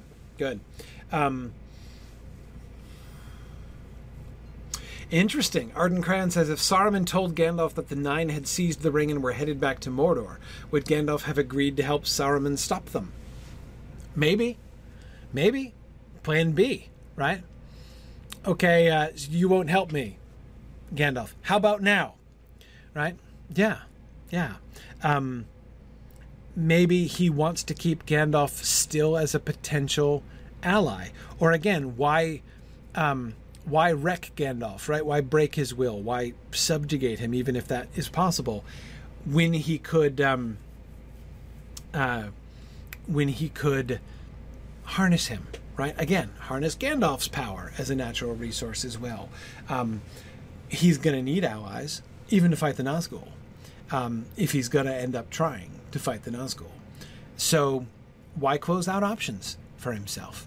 So anyway, I think that we can see several different ways. Now, all of this requires a slightly Bond villain-esque level of arrogance on Saruman's part. But I think that Saruman is more than wizard enough for that job, right? I think that there are not very many Bond villains who surpass Saruman of many colors in narcissistic arrogance, right? So, Yeah. Yeah. Exactly. Good. Good. Excellent. Okay. All right.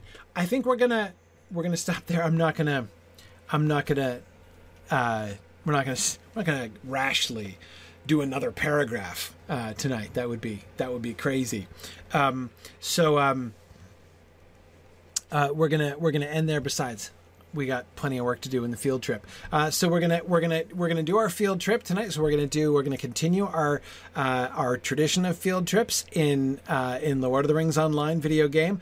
We're gonna go back to this new area that I've never seen before. We're going back to the Vales of Anduin, and I'm gonna see if I can get to the Gladden Fields today. My goal is to do a little exploration and see if we can find where the ring was hidden. I want to find where the ring was hidden. I want to look for it. Anyway, that's what I'm going to the Gladden Field for. So, you're welcome to join me. In fact, if you are in the game on the Landreval server and have a level cap character, you're encouraged to join, as my wussy character is going to need every possible protection he can get in order for him to get through. So that's where we're going. So those of you who are on Twitter, feel free to join us. I'm going to shut down the Twitter feed now because I can't share my computer screen on my phone. But I'm going to shut this down. Feel free to join us at twitch.tv/SignumU to join us on the field trip. Thanks, everybody.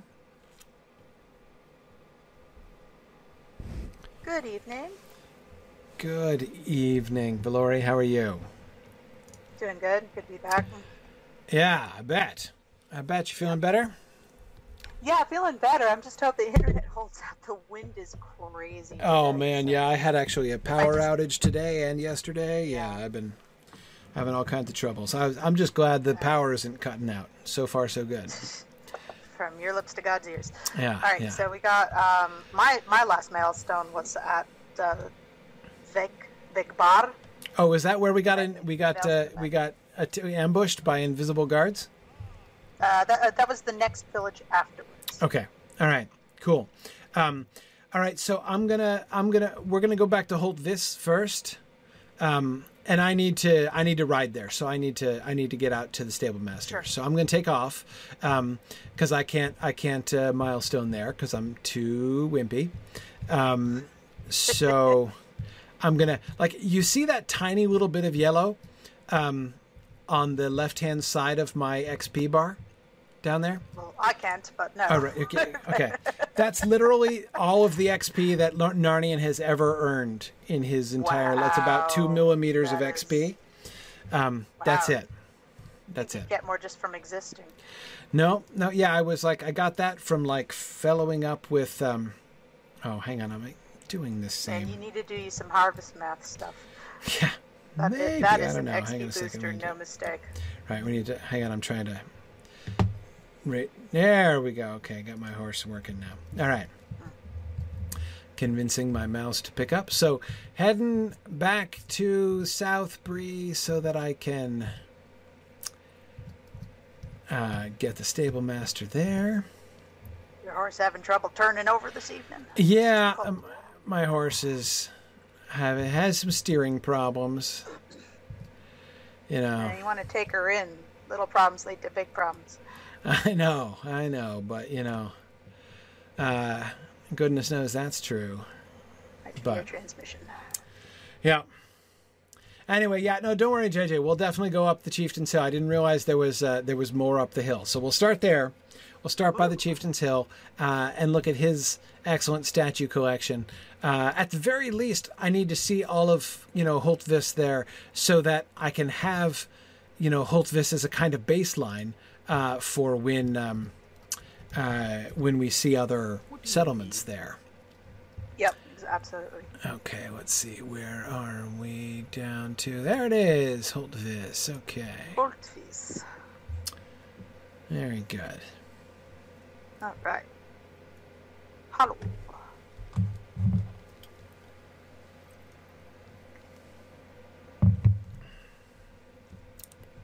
Should probably start following up. All right, yep. And here I am, back in the land of red quest text, where I get all these grim warnings about how I shouldn't be here. Okay, so we decided last week, Valori, that these little hutments here in the middle of town, the ones with no doors, and the little, ice cream cone, chimney pieces up at the top, right? We decided that these were historical pieces. This was probably like what the ancient folks in this place lived in. And these two have been preserved for historical preservation purposes. That's why they're like on the town green. Notice not only do they not have doors, there aren't like any paths to them or anything. Like they're not in use at all, apparently. But the whole town has been kind of built around them as a kind of memorial. And all the other buildings are very much more modern in their construction than this. So I think it's a deliberate commemoration of, the way that the ancients were living back in the day.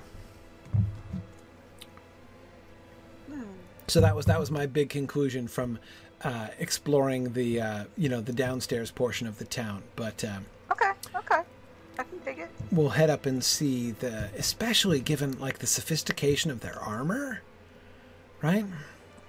It's it's definitely one of those. Well, the other thing is, this looks like something that people were using as animal pens well into the 19th century. Very likely. Because, when I talk about preservation, I don't mean in the modern, like, don't touch children kind of sense. We're going to rope this off to prevent anyone from ever coming into contact with it. No one must disturb Pumbaa's old... Right, exactly. I mean, that they could have been used as animal pens while still being essentially, preserved for historical purposes. Seems to me entirely likely. Okay, all right. So let's head uphill. Where are we going? I think I didn't go far enough up, I guess. I thought that was the way that I went, and it led to a dead end into the fields, but maybe I turned back too soon. Oh, maybe that's the way that I went up there. Oh man, I can't wait to do a careful I had one quick trip through the Woes' land. Okay, nothing too special about these houses, more of what we've seen, and I'm looking. Is that a sod roof, or is that just mossy? See, I was trying to decide this last time, because on the one hand, a lot of these roofs, they all look like that. And a lot of these roofs just look to me too steep to be sod roofs. I think it's moss. Yeah, there's not a lot of light over here. Yeah, I think it's moss, and especially if we look closely, it looks almost like you can see the texture of like wood or shingling underneath it. Yeah, it's very shaggy. Yeah, I think it's... And it goes over the wooden posts. That's the telling bit. Yes, exactly. I mean, it's clearly overgrowing what are obviously wooden structures. And here it looks more like lichen than moss, even exactly. But I'm liking this house too. Yeah, that's right. And of course, I was pointing out the glazing right in the windows. Like no village that has glass in the windows is going to live in little, hutments like are down in the village there. But okay, here we have these three villages, and I agree, JJ, it would be really fun to have a chess set based on these figures. Now these other two are the ones we've seen. Here's the one, he's got his little boomerang or whatever it is he's holding. Or maybe it's his suspenders. I don't know what he's holding. A pointed stick, but I can't rule it out. Horn. It's a horn. A horn? Sure. Yeah. Okay. Okay. Like a drinking horn? Maybe. Does he have something in his left hand over here? Kind of looks like something. Maybe it's just his sleeve. I don't know. Maybe. Maybe one's on his sword, one's on a horn. Like he could greet you either as a friend. Oh, so like or it's the pommel of his sword. Yeah, maybe. Yeah, maybe. Maybe. This third one, the tall one, though. That one's interesting. Does it have a... No, it doesn't have a face on the back.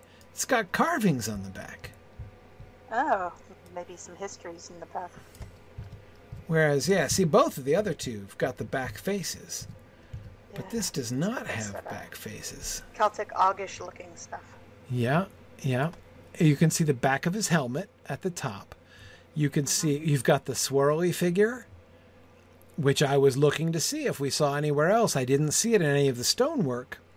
And then we've got the, well, I don't know. It's like what we've seen in the Barrow Downs. Yeah, exactly. That's why I was keen to see if we saw it on any stonework like we did there. But I don't see it on any stonework yet. And then, anyway, so down below the swirly pattern, and then what looks like a sand dollar or maybe marijuana is down. I don't think that this was meant to be an image down here at the bottom. Kind of looks like hops. I work for a brewery, and I've drawn hops so many times I'm starting to recognize things. Right. Right. That's true. Okay. Beautiful knotwork on the side. I see a bird and... Yeah, that bird I was looking at. Cone. You see the bird stooping down with its head, like, yeah, waterfowl, right? Stooping down and either pecking on the ground or, yeah, I saw that too. Chasing people with bags of crisps. Right, the bird, yeah, right. It sounds like a traumatic experience coming to. No, where did you get that idea? Yeah. Okay. All right. But hang on. So JJ said there were other. Oh, yeah. We do have the other statues over here. Okay. So these are familiar faces. This one is the like hungover one from the gate, and it has. Yep. It does have the face on the back. This is the one right with the eyes and the eyebrows, and he has a backwards face too. Yep. It's not quite the same. Okay. Or is it? Is this guy symmetrical? This one right here? It's a mirror image. Yeah. Well, no, it's the same image, just back to back. Back to back, yeah. I don't think we saw that before. It's like an Oreo cookie. Yeah. I don't think we saw that before. And then this post. It looks like a fence post, but it's not, and it's carved. It's got carvings in it.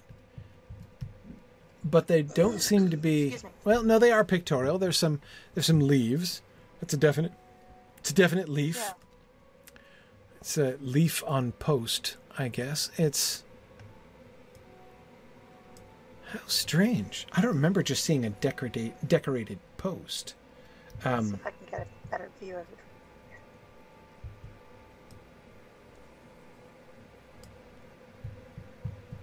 I can't tell if there's faces in it or if that's just pareidolia. I don't think there's a face. Yeah, I think I'm just making faces with my brain. Yeah, which is easy enough to do. And when these Looks kinds like of figures. There might have been something that was once on it, but it got worn down. You notice how it's split down the middle? Maybe this is just a way of... maybe this was once something bigger and it's just been weathered by time. Or... Yeah, maybe the face fell off. But it's so much skinnier than the others. I mean, it's clearly not like them. It's not the same kind of thing as them. You know what it's kind of... wood as them. It is the same wood as them. You know, it's kind of like look at this one up here. Maybe it was something somebody started and then couldn't finish because it fell apart. Right. This is a pillar. No, again, it's got two more of the little side stumps around it, which are the same. A totem or icon, Paul. Yeah. Yeah. Like this cobra duck here is like a guardian of the chieftain. Well, it's interesting because the faced figures all would seem to be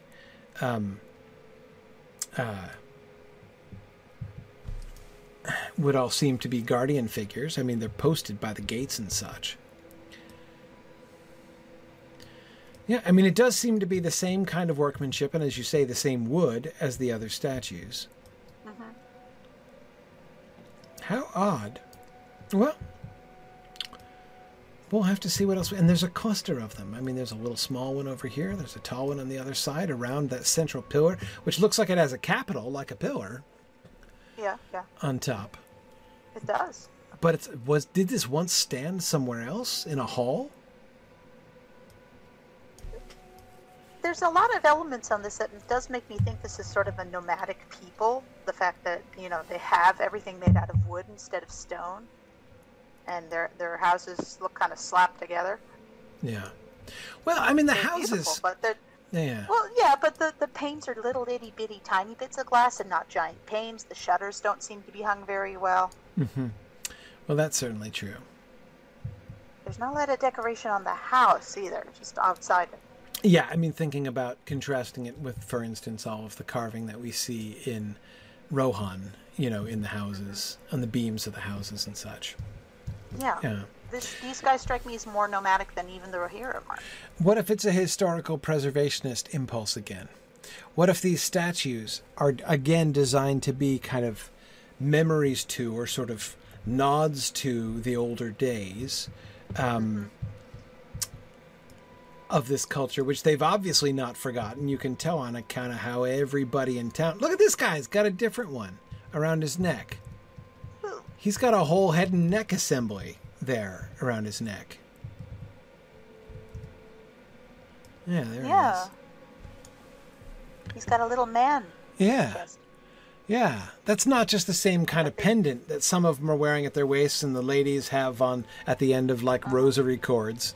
Got a big old Mildenhall treasure plate on his belly. Yeah. Yeah, so I conclude that this society of people is very mindful of their traditional past, proud of their traditional past, even though they have moved beyond it in many ways. All of these things are ancient. We don't see any new statues like this or pillars like that. They're all very old. Barda wanted to draw attention to the sort of chimney thing in the top there. Chimney etching? No, there's sort of a tower poking out of the top there. Of the house? Yes, of the house. You can only see it like from over here. Okay, wait, hang on a second. Where are you? I'm on this rock over here. Oh, you're over on the rock. Okay. You're looking for Valorian on the line. Yeah, sorry. Yeah, all right. Oh, yeah. It's got like it's got like a widow's walk up in the top. Yeah, well, here's my theory. Barda says it's probably not a chimney, but I think it is. I think this would be like one of those... Like a smoke hole? A big fire in the middle of the house. Mm-hmm, mm-hmm. And this is sending the smoke upward, but keeping the rain off. Yeah, big old hearth in the middle, and so you've got the to let air in. Yeah, I mean,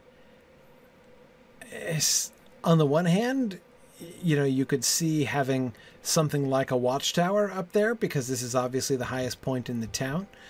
But, I mean, let's face it. There's so many trees around here. A watchtower ain't going to do you all that much good. No. Ooh, another chimney over here. But this one looks like a proper chimney. Which one? Like... Oh, right there. The with smoke actually emerging from it? Yeah, sure.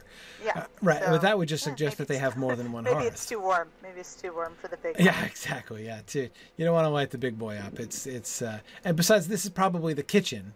Right, like they're cooking over there, whereas the other one is the big central hearth. The company fire, yeah. Yeah, exactly. Or the central heating.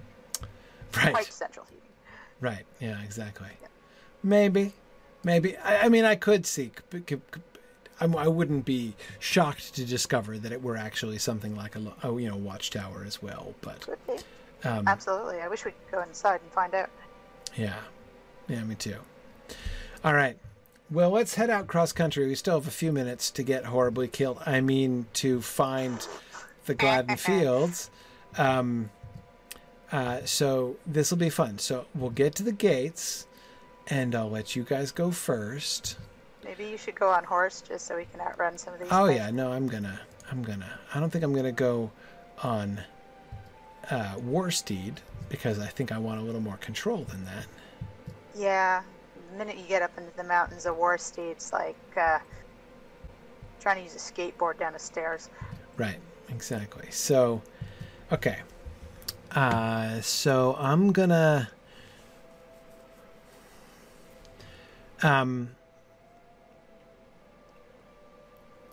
I want to go find. That island in the middle has got to be where the battle was. So I've got to find the battlefield, right? That's clear. Yeah. So let's go down and swim the river, I guess, is what we do. So let's head south, and then when we get down across from it, we'll swim the river. Wow, who just hit me for almost all of my... Wow, who was stacking me? Whoa, what? What is that? Who is Did they get you already? Who was laying into me? I can't see anything. It wasn't like a squirrel or anything, was it? Yeah, no problem. I'm coming right back. Okay. A squirrel that did 15,000? Maybe. Hang on. We were all I'm coming shocked by back. the deer in Troll Shaws. Yeah, exactly. Oh, is it roots? Oh, maybe it was a root. Oh, no. Yeah, okay. Not roots.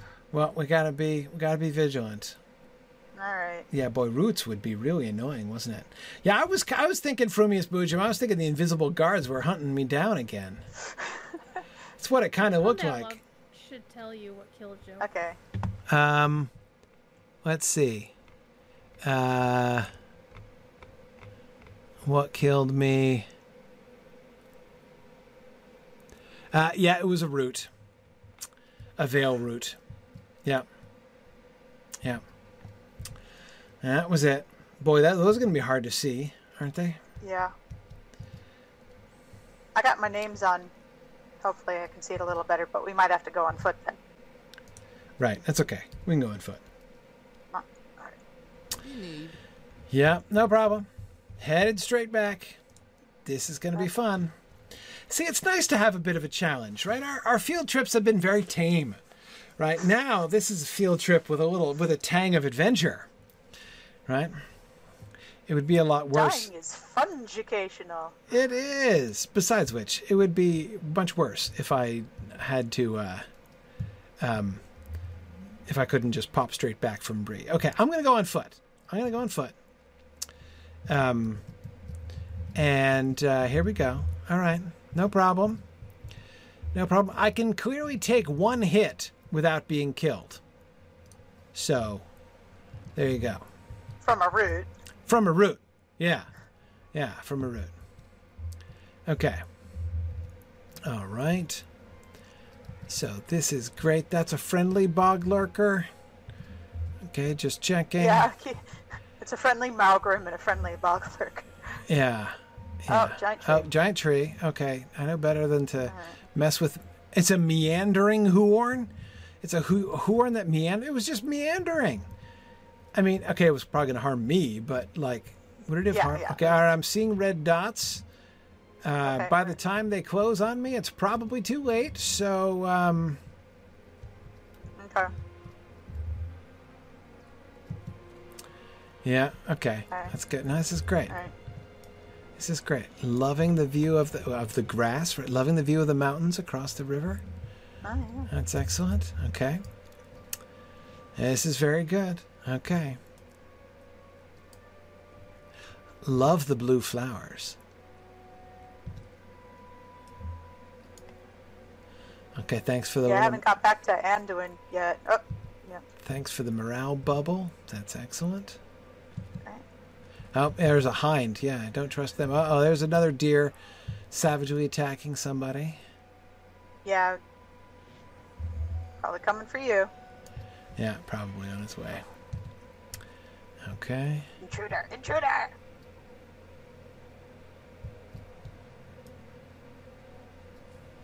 All right.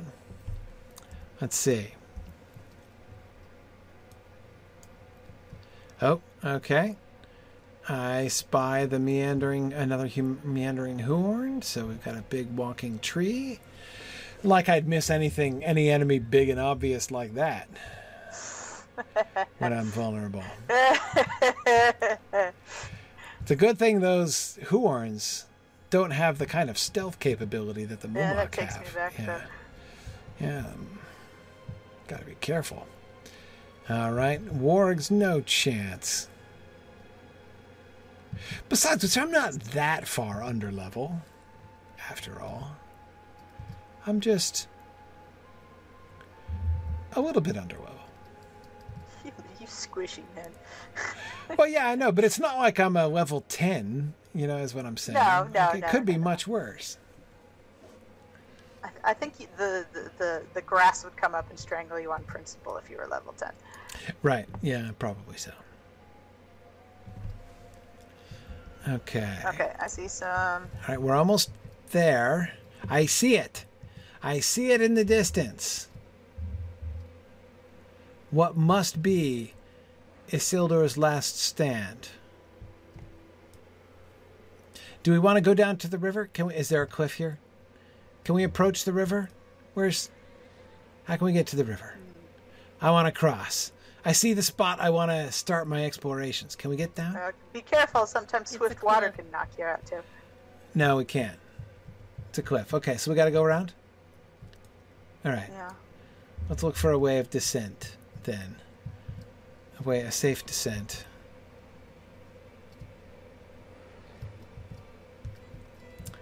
Okay. No problem. Whoa, something's booking at you right there. Who? Where? The Tusker. Oh, from behind? No, it's coming up the riverbank. Oh, I didn't see him. All right. Oh, hey, here we go. Here we go. Great. Perfect. A nice descent down to the river. What could be better? All right. Straight across to... Where is it? Man, the Tuskers are like swimming towards you. Mm-hmm. Okay. All right. No problem. We're crossing the river. Ooh, lots of red guys. Ooh, that's a tree trunk. Wow. Okay. Yeah. Now entering the Gladden Fields. All right. Almost Uh-oh. made it. It's kind of ominous mist looking there. It is a little bit ominous. Look at this mist that just happened to be here and nowhere Okay. else. Right there's I can see what look like defensive fortifications. I can't wait. Okay. All right, here we go. Are there any tadpoles or anything that are going to kill me as we're swimming? Lord. Yeah, leeches. Watch out for leeches. Leeches, yeah. Yeah, okay. Here we go. All right. Oh, those mountains look a little less friendly now, don't they? Yeah, they do. Okay. Oh, we got glimmers. Something's... Who's that over there? Huh. What was that? Fires on that mountain. Okay, we've got flies, right? Okay. Okay. I'm Yeah, those flies seeing palisades. All right. I'm loving it. You notice the fires on the mountainside? Oh, down at the due foothills west? there. Yeah, At the foot of the in the mountain. foothills. Yeah. Who's over there? Goblins? Huh. Right. Okay.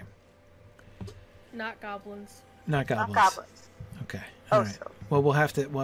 Sharky's Slough. Oh, that's interesting. Sharky's Slough. Is All it right. slough or slough? Sloth. Well, Sloth, I've sloth. heard it pronounced both ways. I kind of like Slough, Hang on, Sloopy. Sloopy, hang on. which always, of course, makes me think of the Slough of Despond in Pilgrim's Progress. Okay, somebody's trying to kill me. I feel confident. Let's. I No saw bogeys. Where are they? there's something red behind over this way. What is it? Oh, it's a cutthroat. There's a ruffian cutthroat sitting right there in the bushes. Of course there is.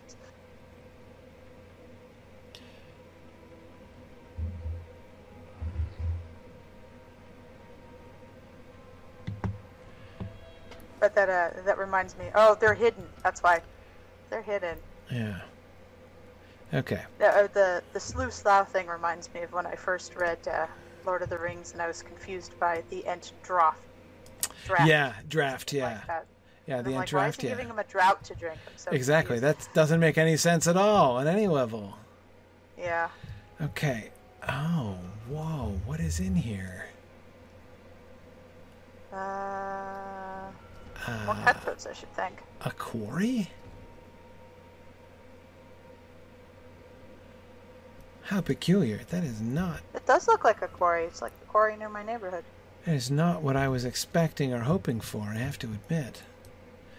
So these are defensive fortifications. They are orc fortifications. As of course, certainly we wouldn't expect a 3,000-year-old wooden palisade to still be around. No. But... Sharky's Slough, huh? Oh, I know what it must be. Oh, this has got to be an archaeological site. This is a dig from Saruman. Right? Right. Yeah. Gotta be. Gotta be. He's looking for the ring. Yes, he is looking for...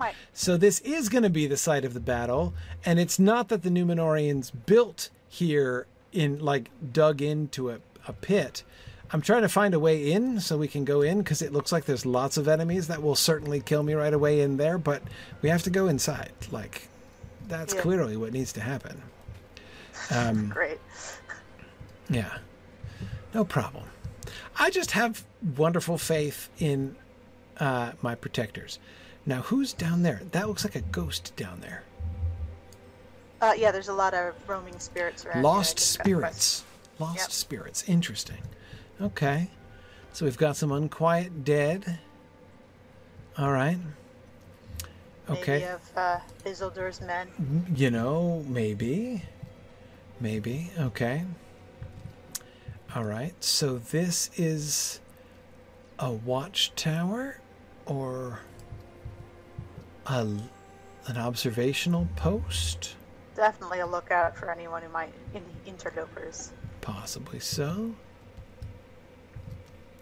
Oh, this is exciting. Okay. Oh no, Gloom Waters. Those guys are bad news. Gloom Waters are always bad news. Okay, wow. Can see it a little bit more clearly here now. What do we have? Use a bulldozer to find a China cup. Yeah.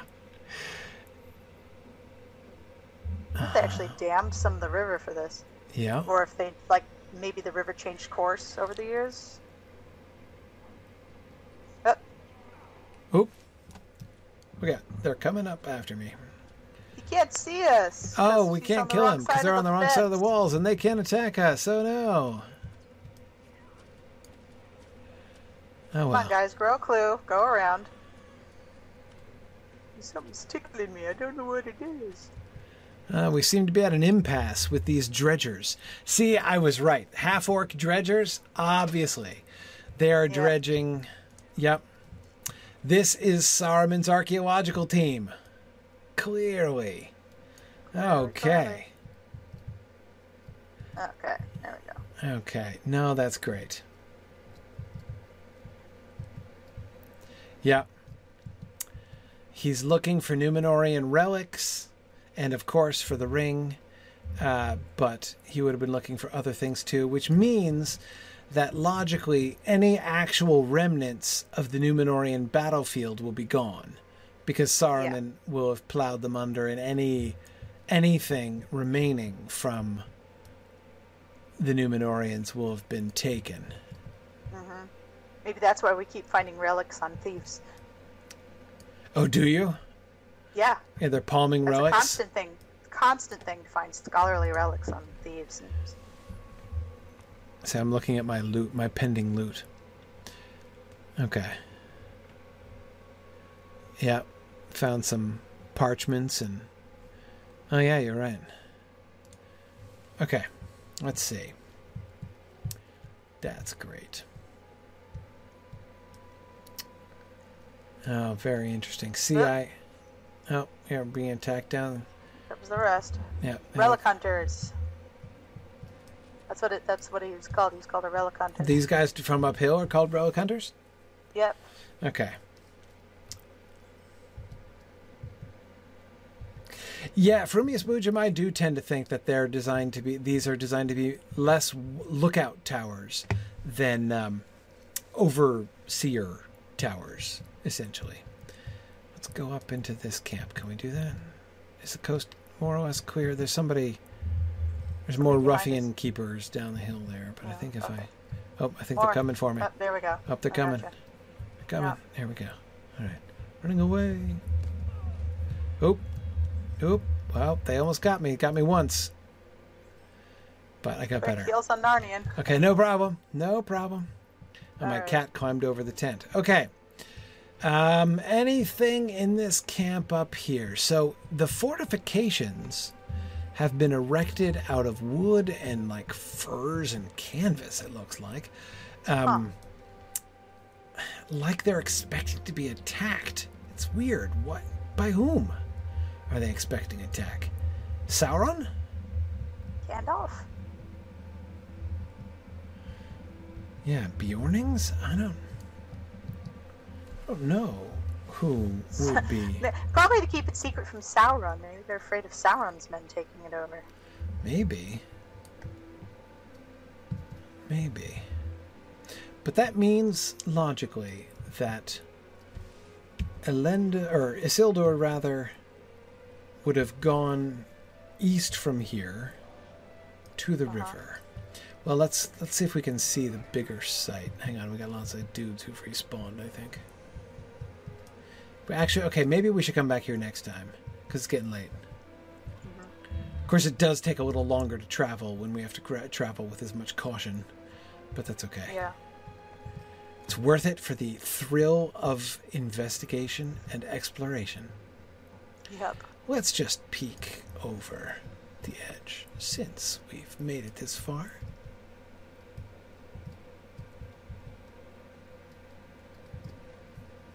Oops. Oh, they snuck up on you. All right. Good work with the healing. Yeah, it doesn't look like it's in use. Maybe they gave up once they realized that the ring had been found. They just said, "Forget it, screw it. Let's see what else we can find somewhere else."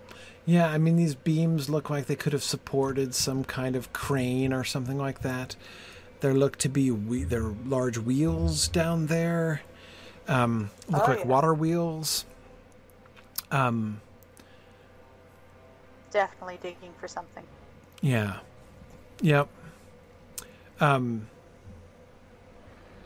on the one hand, it's disappointing not to find a nice archaeological site that we could poke around in ourselves, but and I have to say, this is very typically Lotro.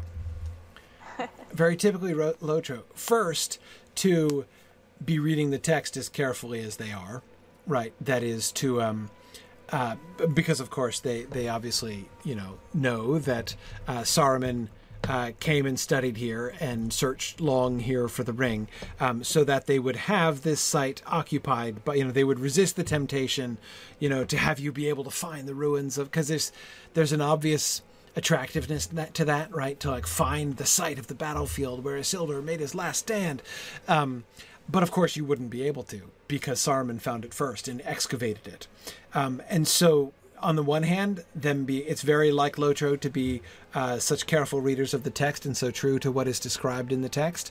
But it's also very like Lotro to have it be so huge, right? I mean, like, this is not just he gave this place a once-over, right? This is like a massive work of excavation that's been done here.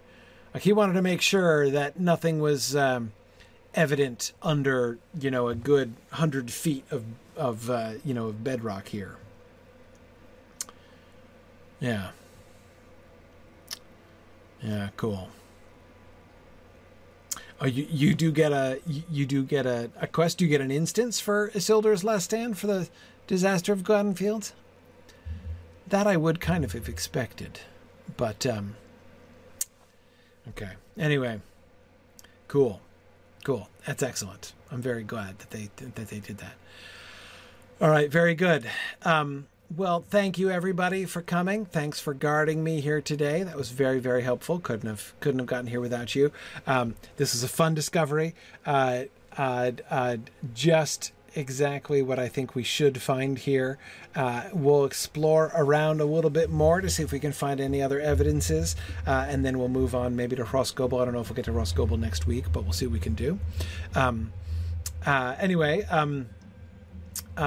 so thanks everybody for joining me, and I think I'm gonna head back to Bree now.